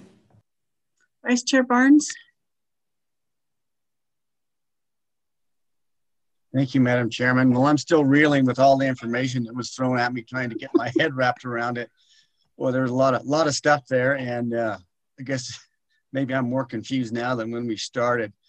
But I do have you're talking about you use the ratios to help set that, and with all the information you guys sent out to us, which was great, I really appreciate it. In fact, I was talking to Mr. Scott last night about all the stuff, and I kind of got derailed because I started going through it, and all of a sudden I thought I was becoming a biologist or something, trying to go through all that.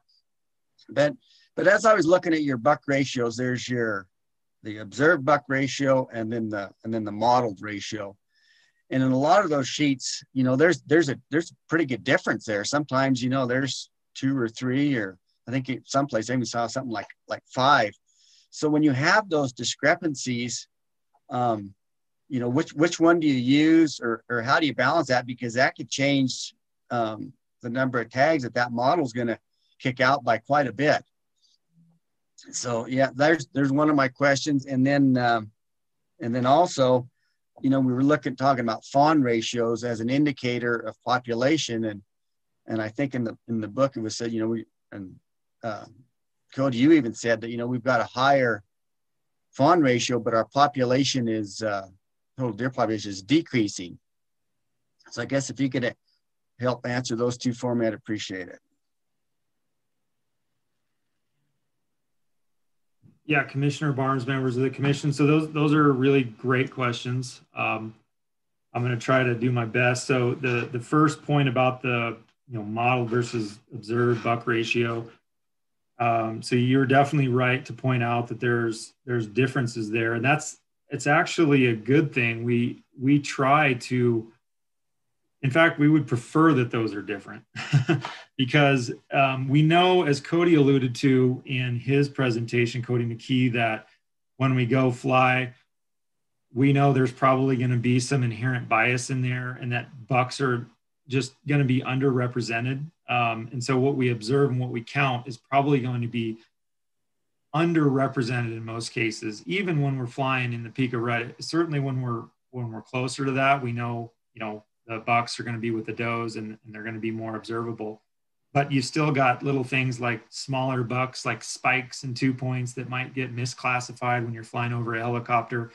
The later you get into fall and winter, they tend to distribute more. Bucks will go, kind of off by themselves in 1s and 2s. And so, you're going to miss some of those. But the model is just accounting for, how many fawns were recruited, how many bucks were harvested, and then this survival rate that we estimate. And so we can use, and Tony talked about this, we can kind of use the difference between those to make sure that they are tracking. If things are wildly not tracking, we definitely have concerns. If we're observing more than we're modeling, certainly we got to take a look at our model and say, hey, maybe we're not doing something right. And we definitely do that. But again, there's this kind of multiple checkpoints that we can look at and true up, and we can even look at the projected harvest versus the real harvest that Cody also alluded to in his example to kind of help us guide us in that. Maybe we reevaluate when we're surveying or what areas we're surveying if we feel like we're not counting bucks correctly.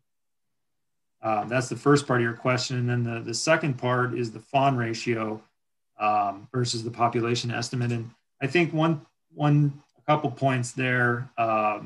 There's certainly some lag in there with that. But one thing to keep in mind on when I'm presenting this data on a statewide level is, the population estimate is just a compilation of all the different units together. Really it would probably be more helpful to just look at it on an individual level because those are just summed. They're summarized essentially, and the fawn ratio is the same way. So, you're not accounting for herds that are larger than others compared to smaller ones is one thing. And then the other point that I wanted to make on that was that, actually I forgot my last bullet point on that. I know. So we are constantly correcting models. And if you read through the quota rationale and the status book, you might have noticed that, we made adjustments here and there. So this exact check and balance process that I talked about, if we feel like something's wrong, we may make a change. So really, I guess what I'm getting at is that maybe just on paper, the population estimate, the statewide, dipped, whereas we had a little bit higher fawn ratio. And also, but maybe that was a factor of 2 or 3, models that we had to make adjustments to. We kind of had to artificially lower our population estimate to make them track and to make sure that everything's fitting.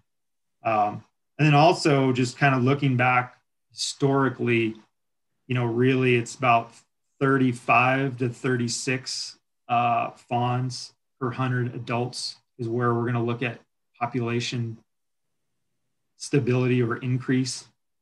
And so, even though 33 is better than what it has been, it's still not enough to get us to actually, creating more, because you still got to factor in adult survival and all these other things that affect the population.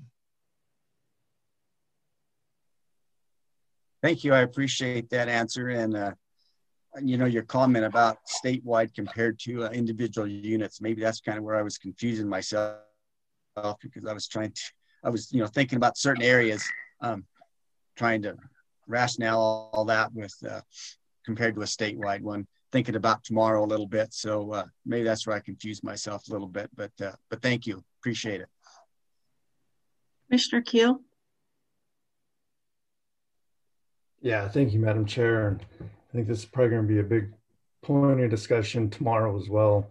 But Cody, on that slide where Cody Schroeder, on the slide that took a look at the population estimate and harvest dating back to 1976, and it looked like to me there was a strong correlation, at least from 2000 on, that anytime there was a spike in the harvest, that there was a small step change down in the population estimate. And I didn't see that correlation, for the first 25 years of that chart. And in my mind, that doesn't reconcile that a stronger harvest, especially with bucks, would have that big of an effect on the overall population. And I don't know if that's a statewide thing, if it's something within the data, but maybe your thoughts around how the buck harvest affects the overall population. Yeah, Commissioner Keel, for the record, Cody Schroeder. So I think I understand what you're asking.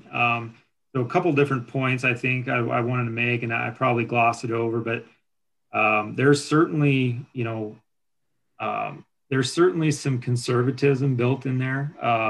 And I think those years that we did harvest quite a few, and maybe we went out and flew and we didn't quite see as many bucks, maybe the tendency was to be a little bit more conservative the next year. But this whole kind of sense or notion that the buck harvest is affecting the population size, I kind of want to address that, because that's an important part of the whole overall equation. So generally speaking, harvesting males does not have an effect on the population. I mean, certainly you're removing some animals. So the total population, you're removing some animals from the population. But in terms of like affecting the overall rate of change in the population, whether it's increasing or decreasing, that is, I mean, it's primarily female driven, right? So females are the ones producing the fawns, recruiting them into the population. And our doe harvest has been extremely light, especially in modern times. I mean, certainly back in the day, in the 80s, we were harvesting quite a few females. That certainly could have played into that variability. But again, this notion that the buck harvest is kind of driving down the population, I definitely don't think that is what's going on. In fact, I think it might be the opposite. Honestly, I truly think that carrying high buck to doe ratios, especially in drought years and especially in tough conditions or heavier winters when they're concentrated, they're competing with each other for forage. If you watch deer, you'll see some aggression there. There's a pecking order, and the fawns usually they lose out, and the bucks will dominate on those winter ranges, and even other bucks on summer range. So I don't think it's about the harvest. Again, certainly you're taking a certain portion of the population out, so that's going to affect the total population.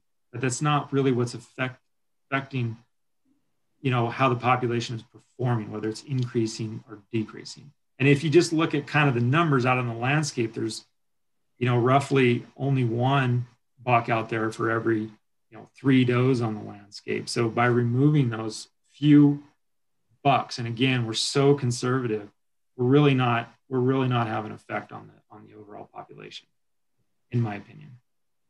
The doe harvest certainly has more of an effect on that. And then in fact, that's what they're sort of designed to do, is to try to keep populations in check, or perhaps even drive them down in certain situations, like we did with our elk. Several years ago, we were trying to manage those herds down to a certain level. So we had to get pretty aggressive with the female harvest. That definitely can affect your population. But the bucks are just sort of, I hate to say it, but they're almost an accessory part of the population that is a luxury to have. I mean, they're an important part of it. But you can have buck ratios down. I've seen published stuff in the less than 10 per 100 and still have reproduction from the does. No, thanks for that. And actually, through your explanation, I think it flagged it in my mind, because I know the first spike that I saw was around that 2000, which I think there was a really bad wildfire year across northern Nevada, and I think we might have had to do, or the department had to do, some emergency depredation doe hunts around that same time. So that might have been the spike in the harvest, and then obviously lack of habitat this following years was probably the reason for that step change down in population. But thanks, Cody. Commissioner Rogers, and then I'll come to you, Commissioner McNinch. Yeah, I just had 2 questions. A lot of questions have been answered. This has been great dialogue, but to kind of continue along Commissioner Keel's questioning on the buck harvest, I was just curious if there is a disproportionate number of older age class bucks that are harvested or taken out of any one particular area. As an example, would that have any effect at all on populations when, again, those older age class bucks are taken out and these younger age class bucks that are attempting to do the breeding, if you will, for those areas, if there's any correlation there at all. Yeah, Commissioner Rogers. So that's a good question. I don't know that I have a great answer for that. From my understanding, there's certainly some age structure differences out there, and certainly some areas that are managed more conservatively are going to probably carry a higher proportion of older age class animals, and those are definitely targeted. Generally speaking, 5 to 6 years old is kind of when bucks reach their peak maturity in terms of breeding and certainly their antler characteristics. They can carry that for a few years, but at some point they start to kind of senesce. So really harvesting those older age class males isn't really having an effect on the population. I mean, I've seen studies where in Oregon and even in Utah where they looked at yearlings, where they removed all the adults, the older age class adults. And I think they did a study in elk in Oregon where they took out all the mature bulls and they let the yearlings do the breeding, and there was maybe some synchrony differences there, but they in large got the job done, for lack of a better description.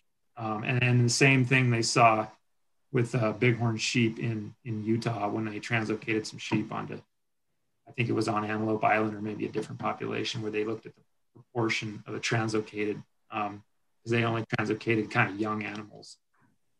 And they compared that to and there was no difference. So I don't think harvesting the older age class has much of a difference on the breeding production or population performance.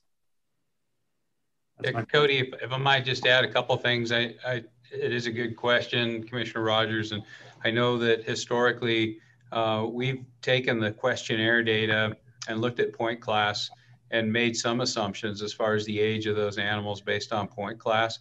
And what we see, year in and year out, is that animals are typically harvested according to their representation and availability in the population. So in a year that we have a lot of 3-year-olds, we'll see a lot of those animals in that, small 4.3 point, category. So the data suggests that they're removed from the populations proportional to their abundance and representation. And just as kind of a curiosity, we I guess simulated some age class distribution and then looked at the total quota for a particular area and looked at the percentage of the males that represented and assumed that all of that harvest came out of the oldest age class of animals to see what that might leave in that population. And even doing that still demonstrated that there was an adequate number of 5 and 6 year old bucks in that population and as Cody talked about, I mean, I've seen literature say as few as 5 bucks per 100 does, and where we are with our buck ratios is typically well into the 30s and 40s in some places. And so even if we were to take 100% of those quotas, the harvested animals off the top of that age class, we would still have an adequate number of old age bucks to perform all the necessary breeding in those populations. Okay, Commissioner McNinch, were you finished, Commissioner Rogers? Okay. Okay, thank you. So, Cody Schroeder, appreciate you going over the buck issue. I think that I'm hopeful. I had some cabs contact me as well. So when I'm getting contacted by cabs, I imagine that everybody else is probably getting really pounded by with phone calls and concerns. So I'm hoping that some of the questions or concerns that they have are being addressed. Certainly seems like some of them would be. The one thing that I would ask is, so we kind of addressed the buck issue and how our higher number of buck per 100 does ratio is a luxury more than anything, and how that could create some competition.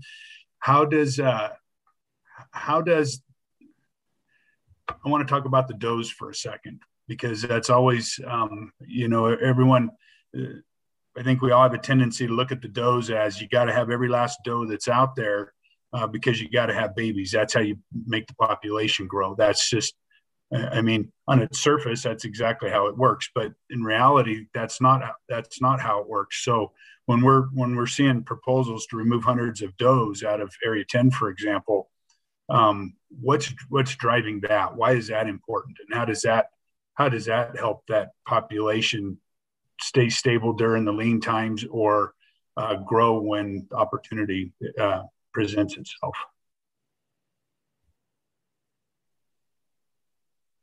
Yeah, Commissioner McNinch, great question. Certainly, we get a lot of questions about that as well. I think there's at least two things. One is the doe harvest is really about management of the population. So we're not always trying to necessarily drive the population down or allow it to expand necessarily. There's certainly a bunch of mortality, and hopefully I'll cover this tomorrow. I have another presentation tomorrow. I've given one before at commission meetings that talked about additive versus compensatory mortality and maximum sustained yield, and I've got graphs that I could show you till I'm blue in the face. But generally speaking, to boil it down, doe harvest is a good thing in the sense that, especially in trying times when animals are compromised in their body condition or the environment, such as a drought, because the more mouths out there on the landscape, they're competing with each other. And does that are in poor condition, we know, are going to have poor doing fawns. The bucks that are born to those does are going to perform their entire life. There's studies out there that looked at different nutritional differences and feeding trials and things like that and demonstrated this. A colleague of mine in Wyoming, Kevin Monteith, has demonstrated this in mule deer. So it affects the does' productivity and their ability to have fawns, and it affects the bucks and their potential to have antler growth and size. So it is super important. And then, so the other part of that is just the opportunity. I know that it's a bad word in some people's eyes, but these doe hunts are actually extremely popular. I mean, we have over 3,000 applicants for some of these hunts where we only have a few hundred tags. And from my mind anyway, why deny those people the opportunity to take an animal out of the population that's probably going to die anyway, some other type of mortality source? That's what compensatory mortality is. And I'm going to get into that hopefully a little bit tomorrow in my presentation. But for me, it's an important part. And we don't take them lightly. We know it's an issue. You've seen us recommend emergency doe hunts in certain years where fires have been compromised. It's the same principle. We're trying to remove animals off the landscape, basically to save them or to make them healthier and set them up a little better for the future. That's the way I view it anyway. Thank you, Cody. Okay. I have two questions that haven't yet been answered. Cody McKee, I have a question for you about the hunter satisfaction survey. Do you ask for feedback with that survey, or is it just a one? I don't remember if it's just a 1 through 5. Is there feedback? So why are we at 3.5 and not at 4, 4.5? Is there any feedback or comments that are given to give you some indication of where we might be able to make adjustments and achieve higher satisfaction? So, Madam Chair, Cody McKee, Wildlife Staff Specialist, for the record, that is a great question. It's something that we've discussed a little bit, and it also played into our hesitancy to share this information, primarily being because we don't really have a way to compare 1 year's hunter satisfaction to anything else. The best that I can do is compare it to Utah.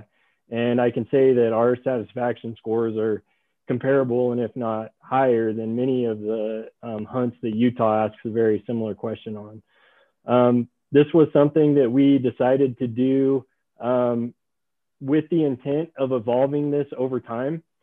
So we felt that we could introduce a question this year, you know, decide on maybe the best way to go forward. Perhaps we do ask for direct feedback, or maybe we start to frame that question or add additional questions to kind of drill down into what a satisfying hunt experience really means.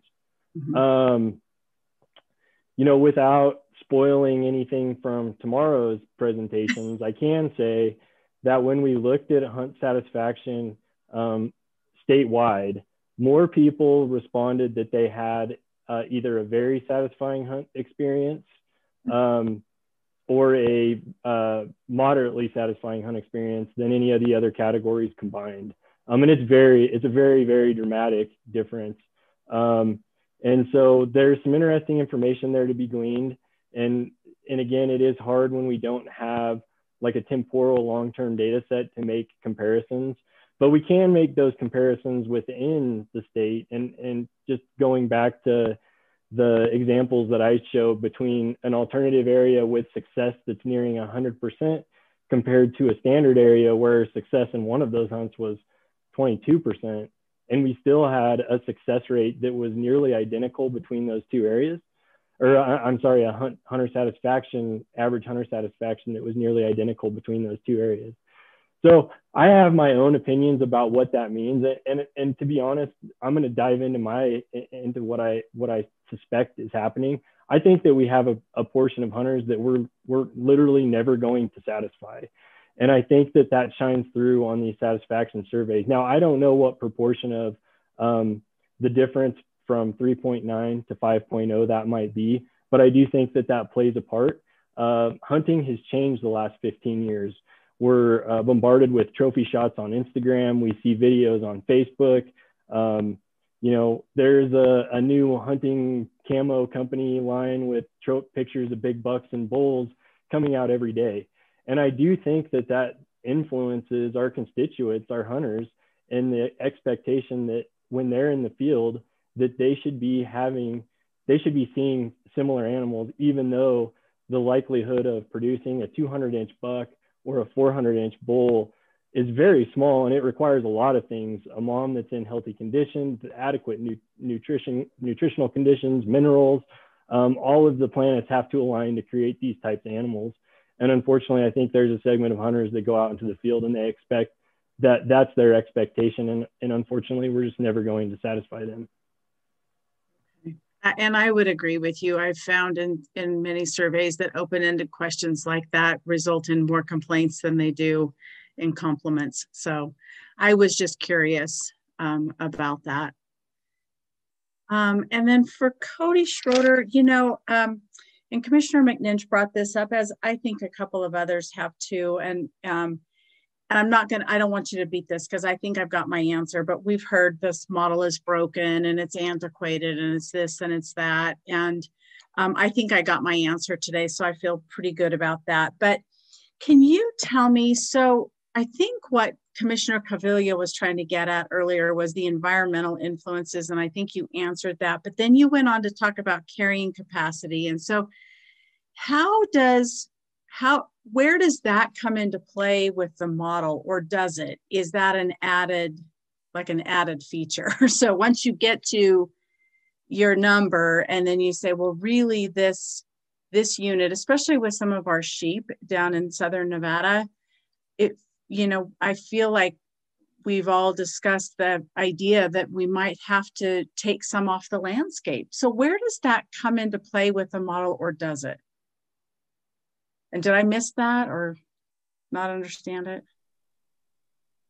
Yeah, Chairwoman East, it's a good question. I'll try my best. So, I mean, at first, I wouldn't want to say that our model is broken. I don't think it is, honestly. They've been serving us well.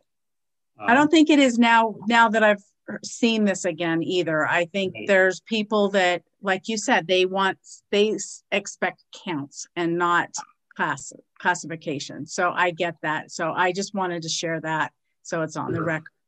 Okay. Well, I guess I'll just add, we're always looking to improve, and just like, just think about technology, it's constantly evolving and we're always looking for a better mousetrap. But in terms of carrying capacity, there isn't a feature in the model. Unfortunately, it's probably one of the hardest things to define as wildlife biologists, and it actually honestly is constantly changing.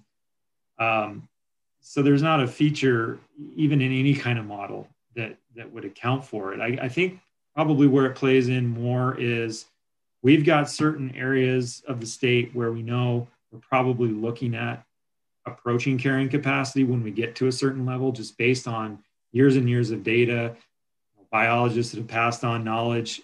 We go out and we collect ancillary data as well. So we capture mule deer, for instance. We might collect body condition data, and when we see poor body condition, that's certainly an indicator. I actually have a whole list, and I'll try to share that tomorrow in a presentation of indicators. But there's really nothing in the model that shows that it would probably be where it's borne out more is where you see changes in survival rates and fawn reproduction. Because generally speaking, when you hit carrying capacity, the does start doing poorly. They start performing poorly, and that's why you see declining fawn ratios. And that certainly can be an indicator. But it's not like there's a magic number in there that, when they hit this level, we know we're at carrying capacity. Again, that can fluctuate from year to year, and even perhaps within a year, depending on the conditions. So it's kind of a nebulous thing. But certainly bringing in when I talked about the kind of the newer models that maybe can bring in, environmental data and things like that, we can kind of make more predictions on when we're going to hit those carrying capacities and maybe the effects of them on the population. Okay, thank you. I think that was it. Everybody else asked all of the other questions that I had. So any other questions for Cody's or Mike? Commissioner McNinch? Thank you, Madam Chair. I just had one quick comment for Cody McGee.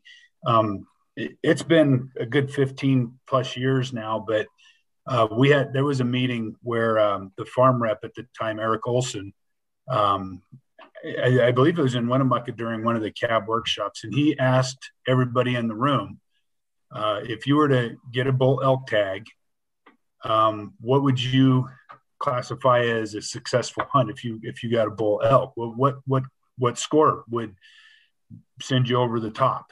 And I think we were all kind of surprised that it was still, I think the number landed on about 350, that people thought that was just asking a lot to get a 350 bull, even though the quality of bulls in Nevada are very capable of producing that regularly. And I'm wondering what that number would be now, based on your thoughts and what you might be seeing. If there's been a shift in that, some of your theories and stuff, I'd be kind of interested to see where that plays out. And I mean, we could go back and look at the record. It might have even been a little bit lower, but it wasn't 400 like you might think it would be. People had a fairly reasonable expectation that would be a really good deal if they got something like that. So, and then the last thing, how does it feel? When you started with the department, did you think that you would ever be called the lead moose biologist?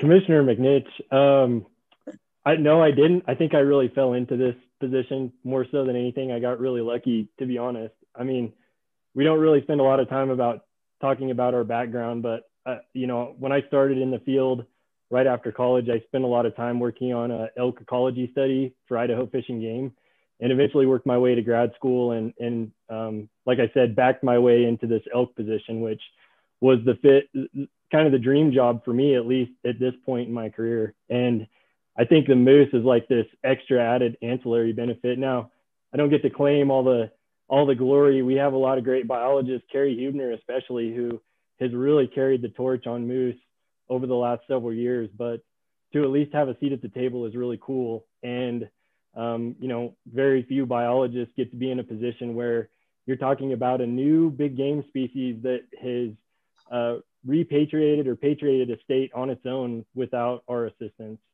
And going to your other point about a 350 bull versus 15 years ago versus what someone might think of as acceptable now, I have definitely talked to people on the phone that would consider a 350 bull a maybe last day shooter in Nevada. Now I can't say that everybody carries that perspective, but there's certainly hunters out there that expect much more than that. And in the face of changing environments, trying to make sure that everybody gets a chance to at least pursue elk in the state, that's going to be a very hard benchmark for us to achieve going forward, unless we get some changes in weather conditions, maybe some help on our ranges with respect to competition among other animals that might be out there, especially on critical water sources, and even the number of animals that we can carry. So we'll see where that takes us, but my suspicion is that that's only going to keep going up. Yeah, I agree. We need to have a discussion about moose. Future topic. Okay, any other questions for, yes, Commissioner Caviglia? You guys have heard enough of me, but I think this has been a good conversation. I have another question backing up to the does and just listening. And I guess the does come up every year. It's a big deal. And I believe the term you used was a compensatory harvest. The question is we go kill those does, or are the other does still going to die? You know what I mean? And then if you use that logic that, well, we're going to take some does off the landscape for the benefit of everything, you could use that in every unit in the state, right? Just kind of being the devil's advocate. And then how do you determine what units to kill the does? And I know for the most part, it's the biggest herds in the state. And I guess my question is it purely just an opportunity hunt? Because and if it is, it is, you know what I mean? But it's every year there's a lot of people that have a lot of heartburn with the doe hunts. I guess that's my question. Yeah, Commissioner Caviglia. So yeah, I don't know quite how to answer that, but we definitely have them in our higher density areas. We tend to have them there. So one, you can kind of sustain, all things being equal, we can sustain a little bit more harvest with those bigger populations and not really have an effect on the population. Honestly, I don't know where we're at right now anyway with our doe harvest that we're truly affecting the population. It's my opinion that we could have more, honestly, that we probably should have more. Some of it has to do with just, the unpopularity of them, I guess, from certain constituents. But certainly your smaller herds are going to be a little bit more vulnerable or susceptible to, changing anything. So there is, I guess, potential there. We've got the junior harvest, so we can, use that to at least help us gauge kind of where we're at in terms of doe harvest and take some animals off the landscape to reduce densities, but it's probably not having a big effect on the overall condition of the animals.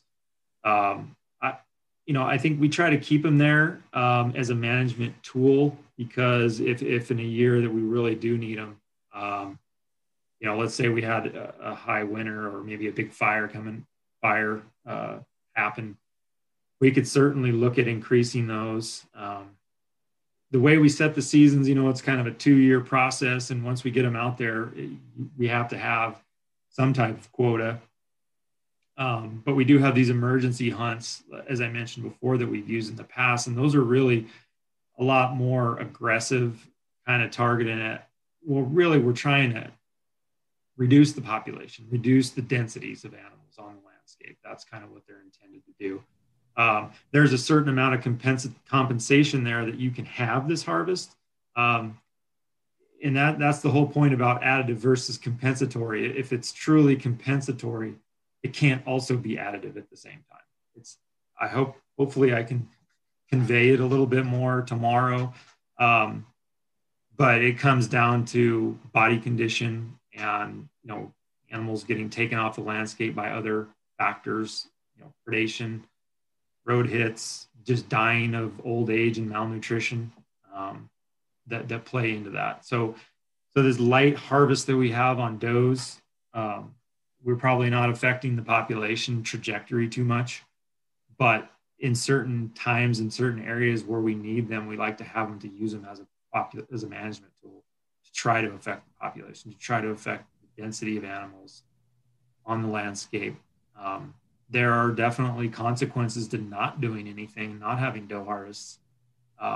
There's a classic example on the Kaibab from Arizona that Aldo Leopold documented, where a deer herd took off, exponential growth, and expanded carrying capacity and came crashing down. And really they affected the landscape so much that they actually changed the carrying capacity of the land. That can definitely happen. There's papers on that I can share with you that document that. I don't think we're in a situation where we're like that in Nevada. We haven't really seen any populations taken off like that, but we can certainly use them to mitigate, things like, when animals get maybe out of whack with what the landscape can support.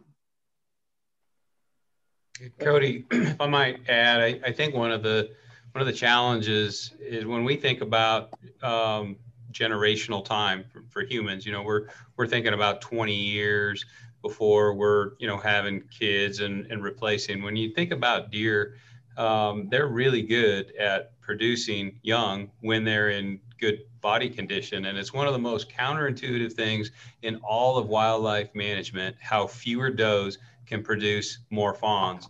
And it gets back to that maximum sustainable yield that Cody referenced earlier and was in his presentation that he gave over in Ely.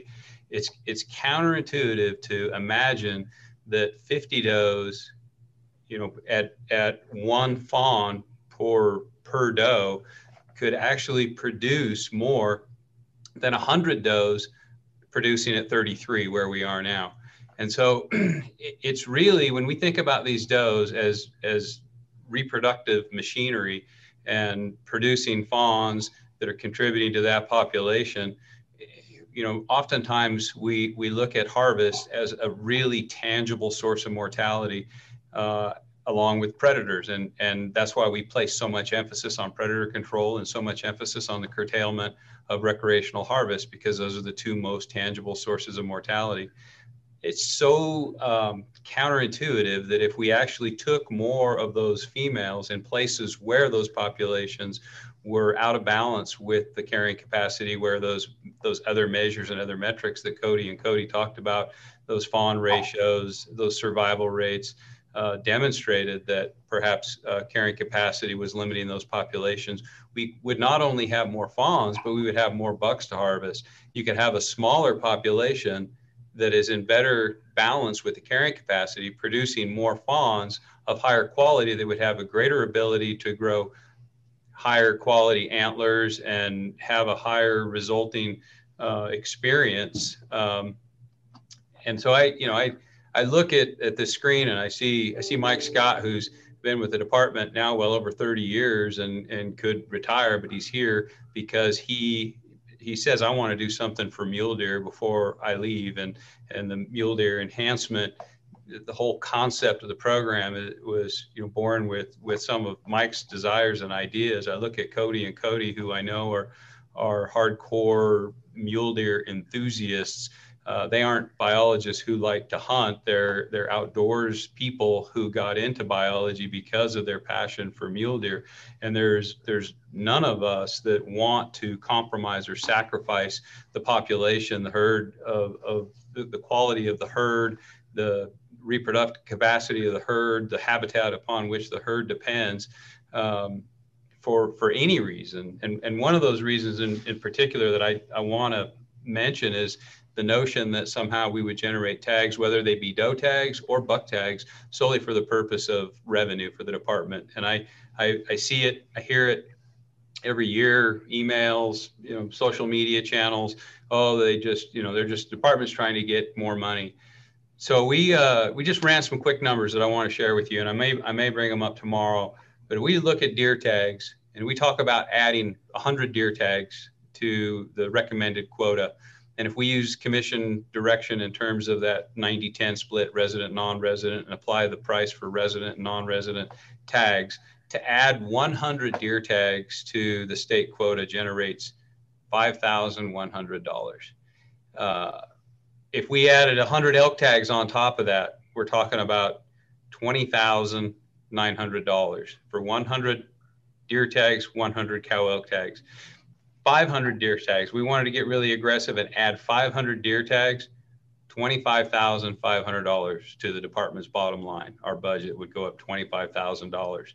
If we added 500 cow elk tags, 500 deer tags, 1,000 tags total, we're talking about $104,000. That's 0.5% of our total budget. It's not about revenue. It's not about, trucks or tools or helicopters. It's about the resource, the habitat, and fulfilling our statutory charge, which is taking care of the animals and providing some recreational opportunity. So I appreciate the opportunity to share that.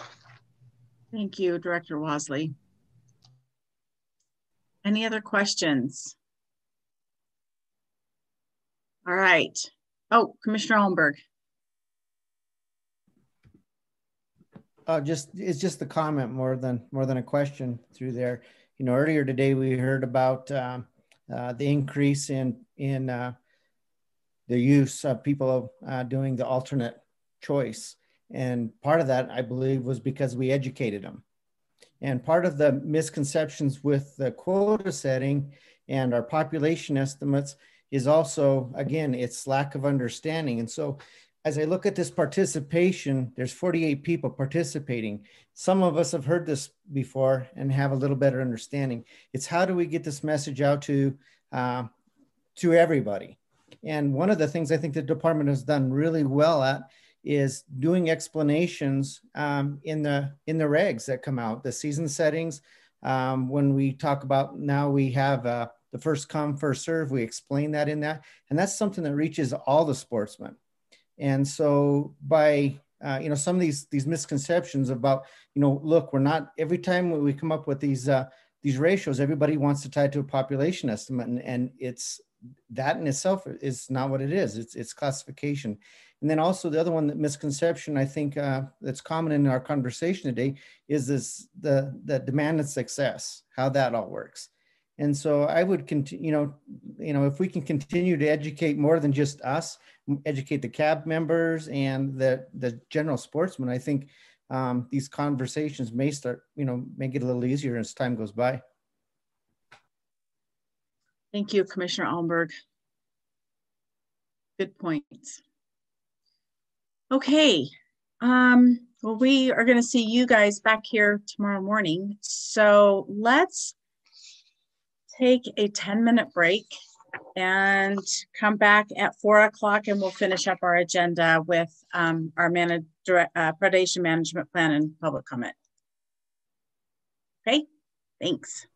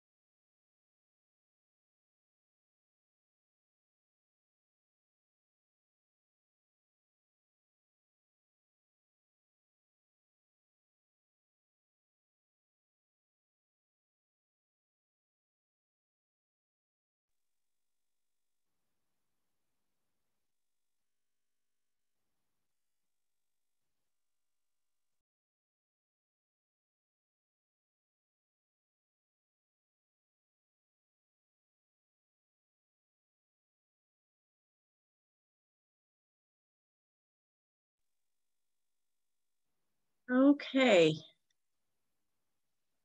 We can come back. It's almost 4 o'clock. We'll give it another minute. Oh, now it's 4 o'clock.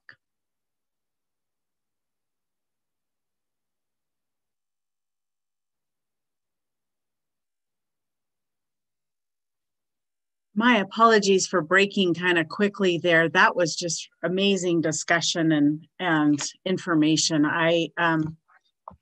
I was trying to see where AB 211 is on the agenda, and there it's already being heard. So I will send a note out as soon as we're done to the Senate Natural Resources. Okay. Just got a note from Kirsten. Had to take a client call. We'll rejoin shortly, Kirsten. Okay. So moving on to agenda item number 10, final draft fiscal year 2022 predation management plan, wildlife staff specialist Pat Jackson for possible action.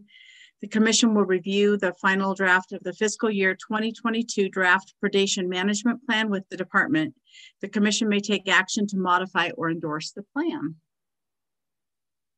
So Mr. Jackson, when you're ready.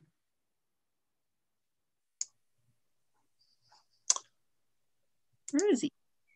Oh, there he is. I am right here. Hi, it's good to see you. Yeah, let me, I'm trying to stand instead of sit. But yeah, so Pat Jackson, Predator Management Staff Specialist for the record, here to present the final draft of the fiscal year 2020 Predator Management Plan. And let me share my screen.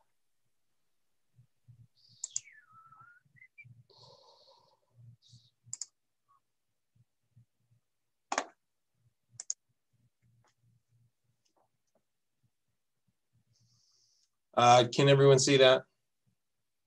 Great. So no major changes this year on a 30,000 foot level. And I will briefly go over each project, and then I'll entertain any and all questions at the end. So a summary on plans and reports. It can get kind of jumbled and messy remembering where we're at. So the department's fiscal year goes from July 1 to June 30 of the following year, keeping that in mind. So in November, I presented on the fiscal year 2020 plan. We're currently in fiscal year and spending on 2021. I am presenting you the plan that would start July 1 of 2022 for that fiscal year. And all our different plans and reports are available on the website. Just go to your favorite search engine, type in Endow Predator Management, and you'll find that page. A little bit about the $3 fee. It now, anytime anyone applies to a big game or turkey tag, they pay that $3 predator fee. The most recent year that we have accurate accounting for, we generated almost $800,000, of which $14,000 goes to the Nevada Department of Agriculture.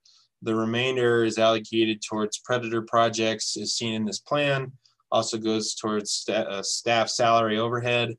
And if funds are not spent, it does remain in reserve for future years. It does not revert back. So the ways that we can spend the $3 fee on projects within the predator plan on the management of predatory wildlife, research on lethal control techniques of predatory wildlife, and the protection of sensitive species. And we are also required to spend 80% of revenues for which we have accurate accounting on lethal removal. And a subset of that lethal removal can be spent on monitoring, and that monitoring counts towards that 80% mandate. So the budget summary, if you look at our income from fiscal year 2020, we need to spend, in order to meet that 80% mandate, $637,830. And in this plan, I'm proposing to spend up to $749,000. Obviously, we don't have a crystal ball, and so we might spend a little over on one project and under on another. But assuming COVID doesn't flare back up, we should not have any issue meeting that 80% mandate. So projects recommended for continuation from one fiscal year to the next. The first, Project 21, Greater Sage Grouse Protection. This is a collaboration with Wildlife Services to remove common ravens for the protection of greater sage grouse. And we use a corvicide known as DRC 1339 that's put into hard-boiled chicken eggs and put out in areas where raven densities are high, and raven densities are high everywhere in Nevada. So it's really ravens are removed to create temporary voids around sage grouse nesting areas and leks before and during those seasons. Oh, and that project has a total of $175,000. Project 2201 is a continuation of mountain lion removal to protect California bighorn sheep. $90,000 project. The goal here is to establish self-sustaining herds in 011 and 013. And we use both Wildlife Services and private contractors to meet those goals. These are some population metrics that I established with the commission a few years ago. We are still under that 60 individuals for 011 and 60 individuals for 013. And so we are proactively removing mountain lions in the area year round. 22074, very similar to the previous project, just to protect Rocky Mountain bighorn sheep up in Hunt Unit 074. This project is a little further along, where we are using GPS collars to mark bighorn sheep and only removing lions that might be consuming those sheep. To date, mountain lion predation is not a limiting factor on that small population. I think that if there's a beginning and a middle and an end of a predator project, this one is very proudly in the middle, where we're predominantly using funds to purchase and deploy GPS transmitters, but still have funds available to remove lions if they become a problem. And when I first started and this project first started, we did not have we did not have a Rocky tag in that area. And in the last couple of years, we've been able to produce one for sportsman's availability. So I'm proud and excited about that. Project 37, big game protection, removal of mountain lions. These are some metrics that I use to work with area game biologists. This doesn't mean that predator removal would certainly happen. It's more of a beginning conversation to say, hey, we're concerned about your population. Do you think predation is limiting? Project 37, $100,000 a year. We use Wildlife Services and private contractors to remove lions, predominantly for the protection of bighorn sheep. And we identify where lions may or may not be problematic through a combination of GPS collar locations, trail cameras, and finding dead sheep. Similar to Project 37, big game protection, coyotes. This is statewide, allows us to remove coyotes around the state if and when they are a limiting factor. Also has a budget of $100,000. To date, we just use Wildlife Services for this work, and it's predominantly done in areas where pronghorn fawn to doe ratios are low, and we'd like to see those ratios improve. And so Wildlife Services predominantly conducts aerial removal right about now in the spring and early summer during the fawning time. Project 40, this is coyote and mountain lion removal to complement multifaceted management in Eureka County, budget of also $100,000. And so we are actually connecting both coyote and mountain lion removal in Hunt Unit 144 to complement previously conducted work that consists of a feral horse roundup, pinyon juniper removal, and then also some county-funded predator removal efforts. Project 41, this is the first project that's non-lethal, and so this qualifies for Pittman-Robertson funding. This is looking at common raven populations in biology across the state. Has a large budget, however, only 25% of that comes from the $3 predator fee. The rest is Pittman-Robertson funding. And so this is just a slew of different topics looking at ravens, from deploying transmitters to abundance estimates, habitat use, all sorts of things. And then I should have put a slide in here about this. With the state lifting its restrictions in late August, early September, we, the department, are intending to host a Raven workshop in Elko County. I believe I will be at the June meeting and can provide more on that, but that's open to managers and members of the public. So if you're interested in that, please feel free to reach out to me and I can give you more details. Project 42 is assessing mountain lion harvest in Nevada. This is an experimentation project. It's basically an integrated population model looking at our harvest, GPS data, and a few other tidbits of data that we have on mountain lions. It would give us a more robust, or it would give us a robust population estimate, and then also some holes in the data that we may choose to fill in. I do have the preliminary report, and we'll be sharing that with the commission in November. And so we're proposing to continue and extend this project. Project 43, mesopredator removal to protect waterfowl, turkeys, and pheasants on wildlife management areas. This is predominantly for the protection of waterfowl and turkeys. Budget of $50,000 on Overton and Mason Valley wildlife management areas. We've done this for several years now. Wildlife Services goes out and removes mesopredators in the spring to increase clutches of both waterfowl and turkey. Project 44, lethal removal and monitoring of mountain lions in Area 24. This started out just in the Delamars and is expanded to all of units 23 and 24. We have GPS collars out on lions, are visiting those kill sites, removing lions that eat sheep, but we're now also increasingly interested in the diets of these horses, I'm sorry, these lions in the area. The overall average of the study sample is about lions, about 20% of their diet constitutes feral horse. And so that's very interesting. And this removal project also conveniently is coinciding with the BLM planning on conducting a horse removal. And so we are interested in what these lions that at least to a degree are consuming horses are going to do after a fair amount of biomass is taken off of the landscape. Project 45, passive survey estimate of black bears in Nevada. This is now kind of mending together with Project 46 that I'm about to speak of. This is a 3-year project that was a series of trail cameras and hair snares. And the trail cameras have greatly eclipsed the hair snares as far as utility. It's a collaboration with Oxford and University of Montana. And the trail cameras are now main focus. And so where there used to be a lot of technicians that went out in the summer and visited approximately 100 hair snares and trail cameras every 2 weeks, it's now evolving into maintaining that grid, but only trail cameras, and they only need visited once every 6 months. And this is what that trail camera grid looks like in and around Reno.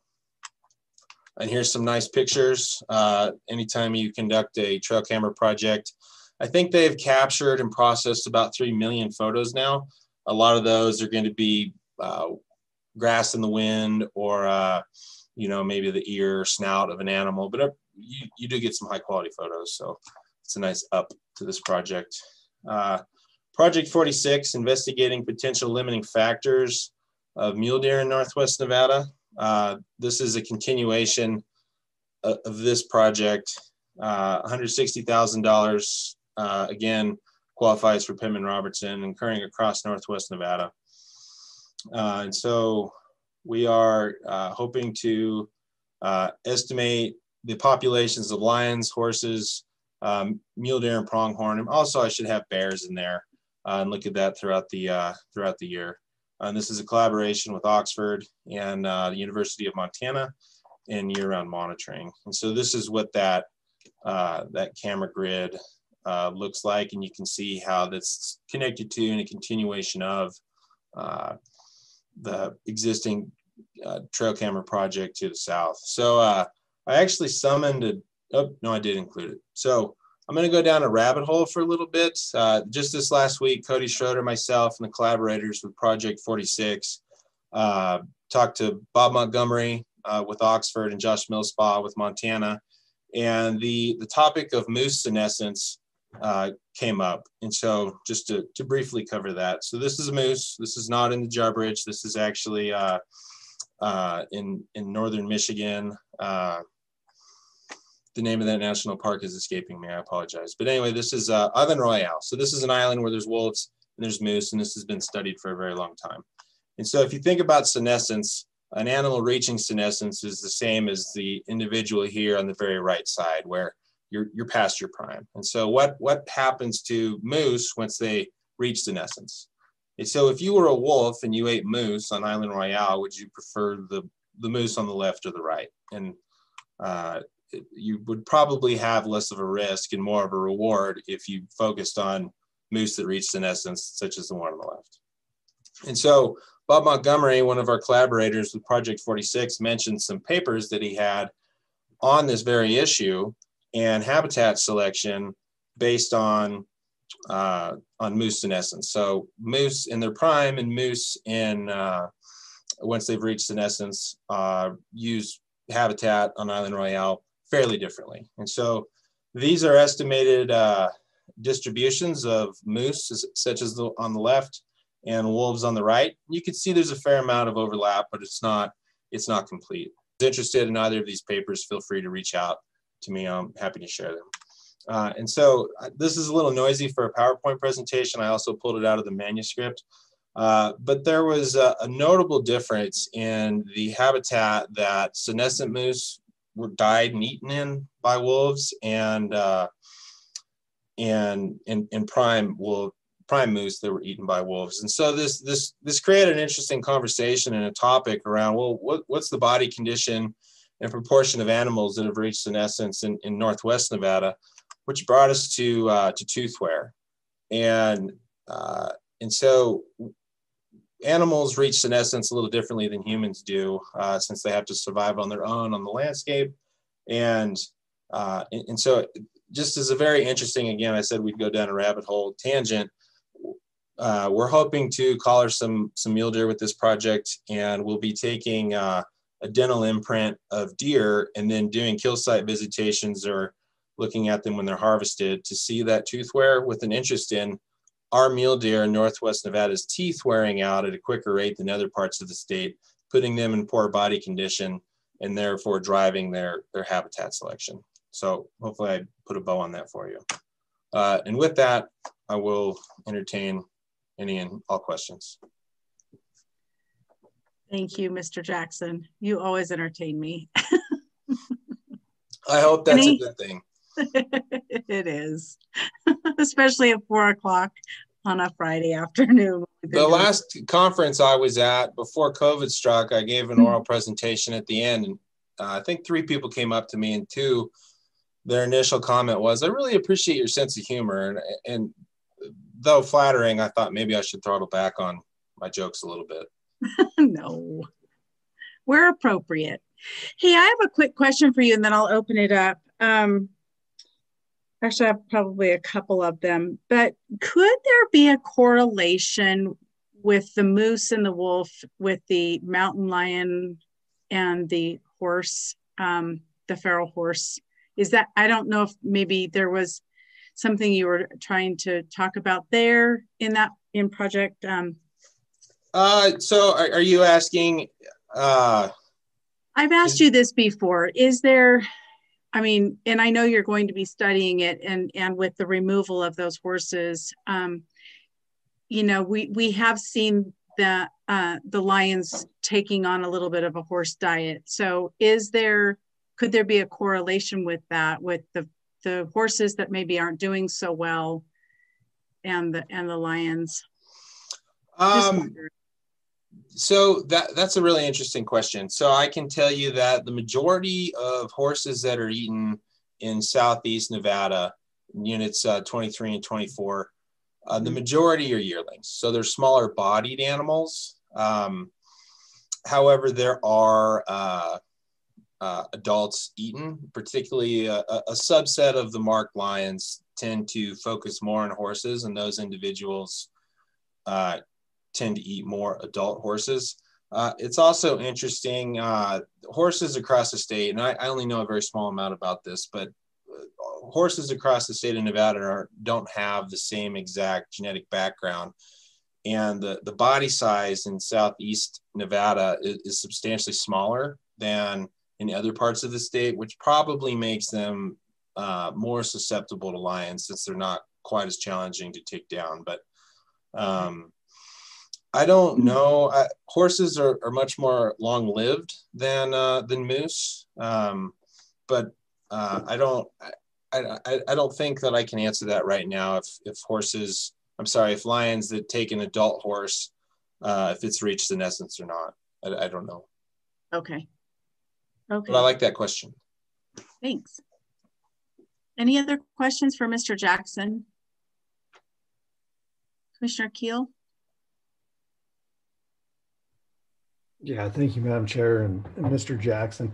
Yeah, I think from what I recall, when we were down on that Project 44, there was a little bit of a correlation with like 3 to 4 year old horses when their teeth were changing and their body condition was going down. But my question on Project 44, do we have a date on that horse gather? And then also, while I've got you, on Projects 37 and 38, where you coordinate with the staff biologist, can you just give me a little background on, have we been expending the full budgeted amount there? Does that dollar amount cover the area biologist's needs or concerns, or is money going back in the pot? Or just a brief update on Project 37, 38 as well. So your question is on the expenditures of Projects 37 and 38? Correct. And okay. If there's enough money, and just maybe get into some of that coordination with the area biologist, and how are those projects going? Well, so Project 37, the removal of lions, that is more of a year-round project, because we are removing lions to protect sheep, which is a year-round challenge. Project 38, removal of coyotes, we really just conduct coyote removal before and during fawning season. So that's more of a boom and bust schedule, if you will. I cannot speak to the exact expenditures for this year. I have not summarized them, but I can tell you from what I recall from the November presentation on the Predator report, we were pretty close with both. I don't think that those projects need more money at the moment, but we do have a new fiscal deputy director, and I can tell you that she spent the last several weeks of her starting career within now re-summarizing my budget and several others. But to my most updated understanding, I do have reserves, and so I think it's within the department's wherewithal and ability to tap into that and spend more if we needed to in the upcoming year. So I'm comfortable with the $100,000 on both for right now. And then I'd also like to make a comment on the record that Wildlife Services has done an outstanding job of continuing to rise to the occasion during COVID and the various challenges that it's presented. So I've been really happy with how well they've done. Thanks, Mr. Jackson. Just so, did they have a date on the horse gather down in Fort Oh, Project? I apologize, I didn't answer that. I don't know that off the top of my head. I'll have to look into that and get back to you. I don't know that they do. I saw something this week, and I can forward it to you, Commissioner Keel, that was asking for comment by May 13th. So I'm not sure if they have a date set yet, but I may be incorrect. So no, that's good. I'm extremely curious to those results too. After those horses are off the landscape, what'll happen? So yeah, appreciate it. Agreed.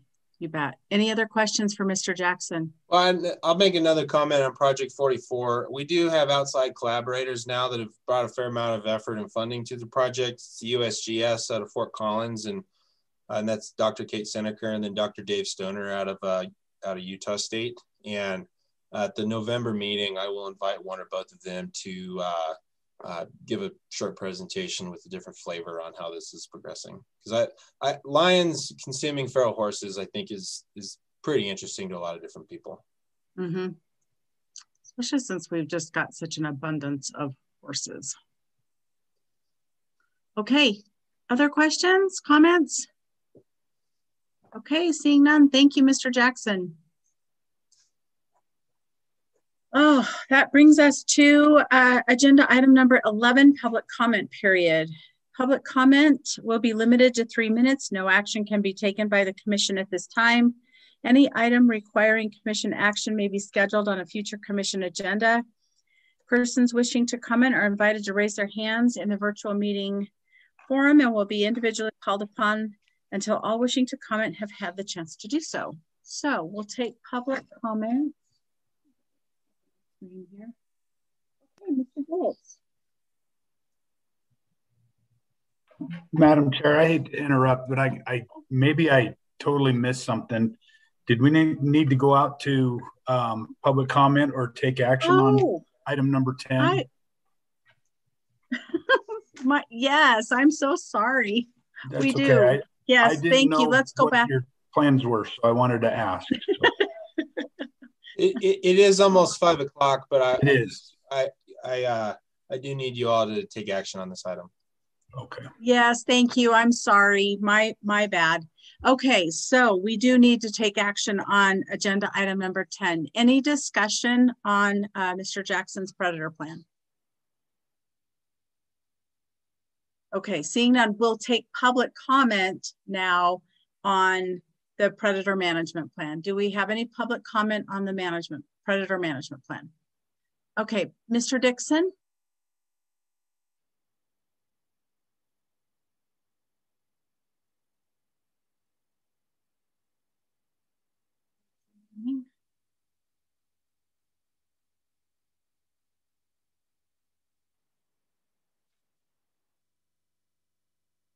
Are we getting Mr. Dixon to join us?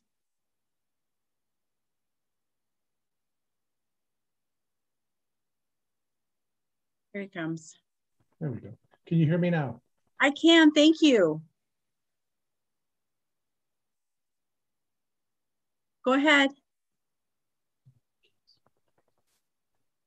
I've lost the ability. There you are. Oh.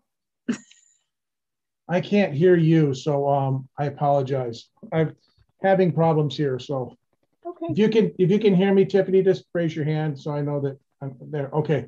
What I wanted to say is that at the Clark Cab, we've been doing Raven projects now for 10 plus years, and we're hoping that the department in their summary report for predator plan will basically not only tell us how much money we've spent, but what have actually we learned and what are the results of that. I know we're heading on to some new studies right now, but we've been putting 100,000 plus a year into Raven removal for quite a while. And I'd like to know whether that's led us to getting, the ability to get higher limits for Raven removal out there, or if there's other things that we've learned from 10 years, because I've really not seen a fully organized put together of all that, Tony. So we were asking about that. The other question I think that the cab had, and of course you're going to love this. I dropped my thing off here, but on the there was a question raised by Vice Chair Reese about fawn recruitment and whether coyotes and stuff look at that, and whether when we do coyote removal, we always look at doing it at the time of the year when both our antelope and our mule deer are fawning, or even our elk. The real question is do we know what sort of mortality rate we have in areas where we don't do coyote removal? Have we ever done that study? That was a question that was asked of me, and it could be a non-lethal study, so you could get Pittman Robertson dollars for it or something like that and add to it. But that's a study we hadn't seen. Those are the two main things that we wanted to look at. Thank you. Thank you, Mr. Dixon. Okay. Catherine Smith.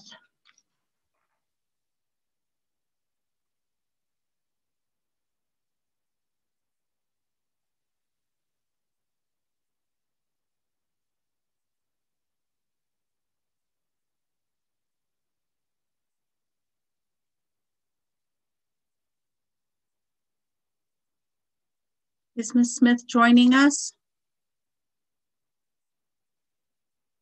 There she comes. Okay, can you hear me now? We can, thank you. Please go ahead. Thank you. This is Catherine Smith with Washoe County. Actually, Dr. Dixon brought up most of the points, or some of the points that I wanted to bring up. I didn't see a lot of information on cost effectiveness. Project 21 has been going on for over a decade. And in the past, in predator plans, it hadn't been shown to benefit grouse populations when compared to similar areas. So I guess my question is when we don't see a benefit, is it okay to kill large numbers of these predators? Or maybe better stated, is it okay to kill the predators as long as you don't feel their overall population is threatened? Are they expendable? And the other question I had, because it wasn't brought up this legislative session, is the commission supportive of the 80% mandate that was brought in legislatively? What does the commission feel about when wildlife management is legislated like this? And why was a potential bill not supported in the legislature? Because the department can't do that. They have kind of been effectively muzzled by the sportsmen. And the other thing I wanted to say is to discuss the role of predators, because they not only have a downstream diversity role, but they also limit disease spread. And now we're bringing up hemorrhagic rabbit disease and chronic wasting disease, which will be coming to Nevada. And we keep our predator population so artificially depressed that I think we have to consider that the decisions of the commission might be part of a growing problem threatening the long-term health of the wildlife species. And finally, with the water concerns in the state, don't we have to ask ourselves that this money might be better spent on habitat improvement and water supply efforts? I do understand these are sportsmen's dollars, but this is our collective wildlife. So I'm hoping that you take these into consideration, because just as was mentioned in some of the discussion earlier, I think when we don't have predators and when we keep these numbers at really high carrying capacities, we end up hurting our long-term population of ungulates even, and we definitely decrease our diversity downstream. So disease is going to become more and more of an issue, especially with drought. So I'm hoping that you take these into consideration for the long-term health of the wildlife. Thank you. Thank you. Anyone else wishing to speak on the predator management plan?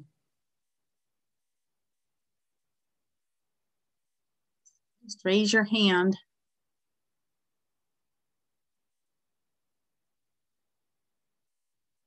Okay, I don't see any, so I'll bring it back to the commission for discussion or a motion.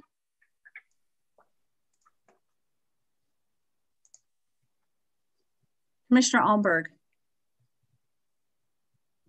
Yeah, I'll make a motion to accept the fiscal year 2022 predation management plan as presented.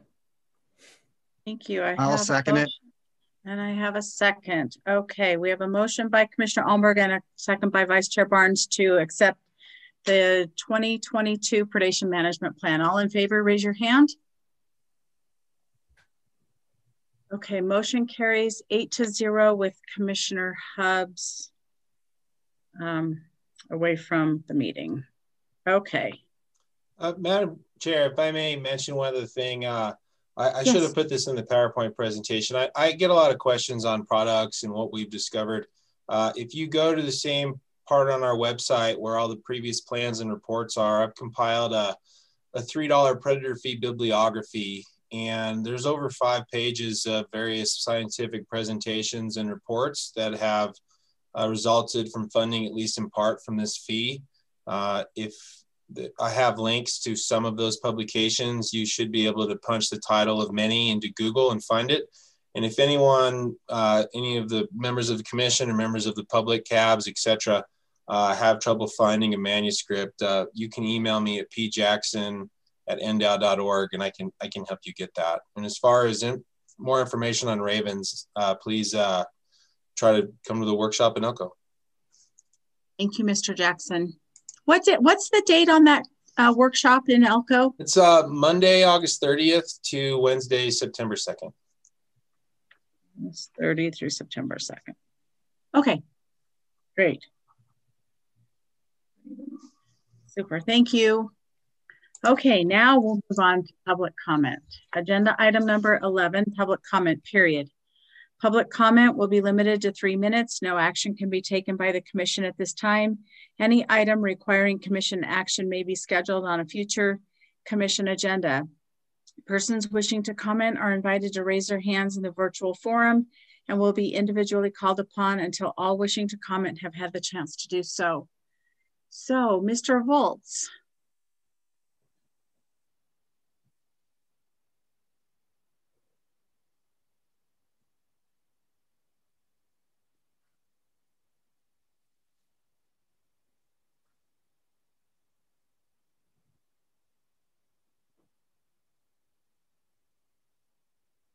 Can you hear me now?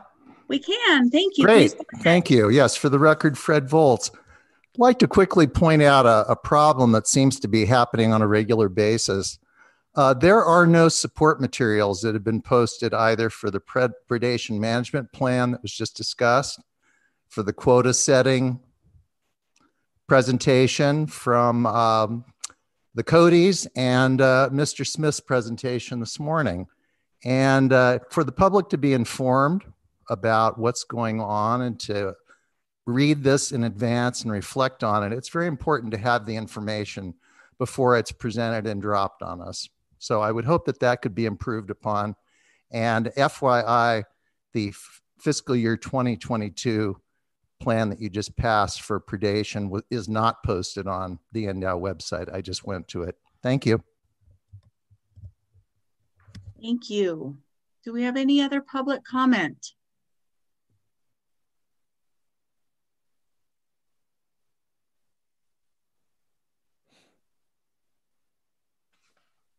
Madam Chair, if there is no other public comment, I know that the Finance Committee Chair Gilly Yannick is here and would like to make some public comment relative to CAB budgets. We've been struggling in getting CAB input relative to their budget desires for the next year, and want to put that call out.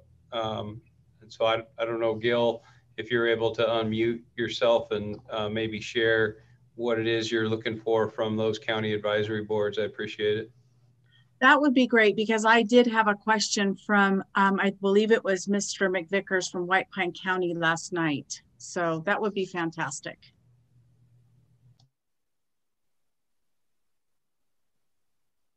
Here we go. Hi. Yeah, so we can see you too. Thank you, Madam Chair. I'll try to make this brief because I know you've got a lot of things going on. I've been coming before the commission for the past 18 years. That's a long time. And usually I come prepared with a request with an exact dollar amount that I'd like the commission to approve so we can distribute that amongst the CABs that are anxiously awaiting some funding. This year, I have to apologize to the commission. Communication has been extremely poor, not only with the CABs, but with the county treasurers. It's very difficult for us to make a specific amount available if we don't know what they need to attend the various meetings based upon what they have in their treasury. We send out a spreadsheet that I created eons ago, and it's a simple spreadsheet. Are you going? Yes, no. How are you going to go? Car, train, plane, walk? You know, those simple questions to answer, and the spreadsheet does all the work for the CABs. This year, it's like trying to pull teeth. We've sent out letters, we've sent out emails, and I don't know what to, I'm asking the commission for a little power, or if their influence can come again to request the cabs. This is serious. You're not going to have the funds to operate if you don't put in a budget that will be hopefully eventually approved. So the ball is really in their court, because if we don't hear from them, they're not going to get anything. And with the pandemic, I know it's difficult to hold a meeting. You know, Carson does it electronically. Not every county has that capability, and we recognize that. But we don't want to let that be a roadblock for the cabs to have their meetings. If they have to hire secretarial service, rent a facility, advertise in the paper about their meetings, we want to provide them with the funds necessary to carry on their duties. But if we don't hear from them or their county treasurer, our hands are tied. I can't come before you and wave my hands in the air and say, why don't we use last year's numbers? Agreed. I don't want to do that. Okay. Well, Thank you very much.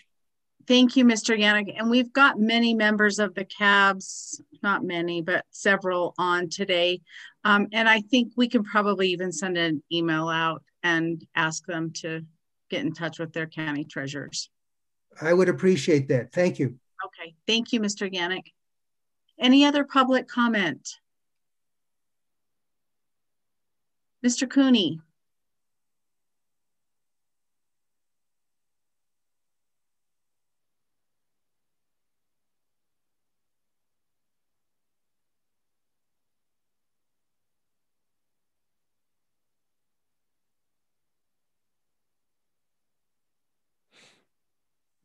Mr. Cooney joining us?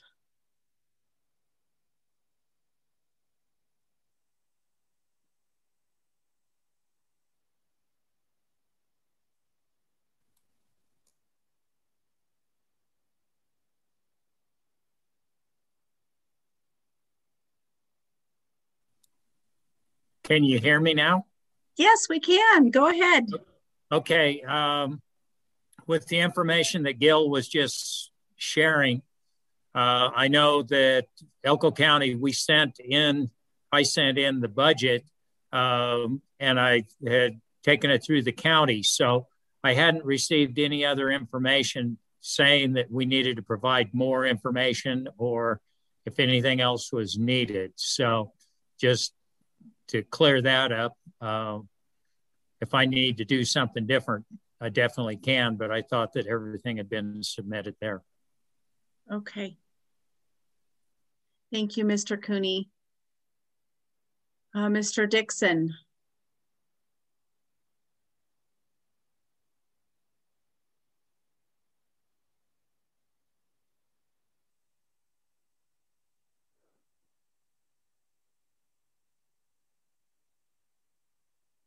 Go ahead, Mr. Dixon.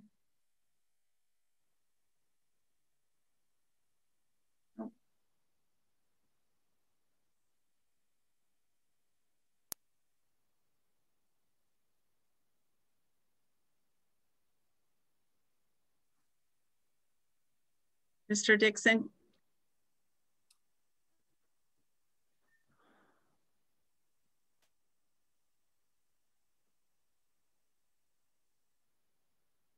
Are you able to speak to us? I was trying to. Can you hear me now? Yes. Every time it uses a different microphone right now on my computer, so I don't know what's going on. The thing is Clark County has submitted their budget request, and it went through the county, so I'm assuming it went through the county treasurer. I think it would be nice when you send out something to say what information is missing as requested by the previous caller. The second thing I have is the public trust presentation or information. Is there some way that we can get more of that from the department so we can share that more with the cabs? Because that conversation and then the DAG's response to that conversation of what's going on. If somebody could summarize that, and maybe it's just going to be in the meeting minutes, but I found that to be very powerful, because we hear a lot of things, and it's one thing to understand what the public trust is and what's going on with that, but it's also to understand in legal space that there's a lot of consternation around it right now because it's something new, and it's trying to get people not to overreact to it, but to react to it appropriately, so that we look at, you look at it from a side of being a humanitarian, I guess, of everybody's opinions out there, and listening to what people have to say. And I think that's what I picked up listening to it, but it would be nice if we had some way of summarizing that presentation, even though there wasn't a hard copy, like a presentation. It was a good thing. And, if I was the only one in my cab that listened, it's hard for me to repeat that to my cab in the same fever that we had in that discussion. That's all. Thank you. Thank you, Mr. Dixon. Okay, any other public comment? Mr. Cooney, did you wish to speak again?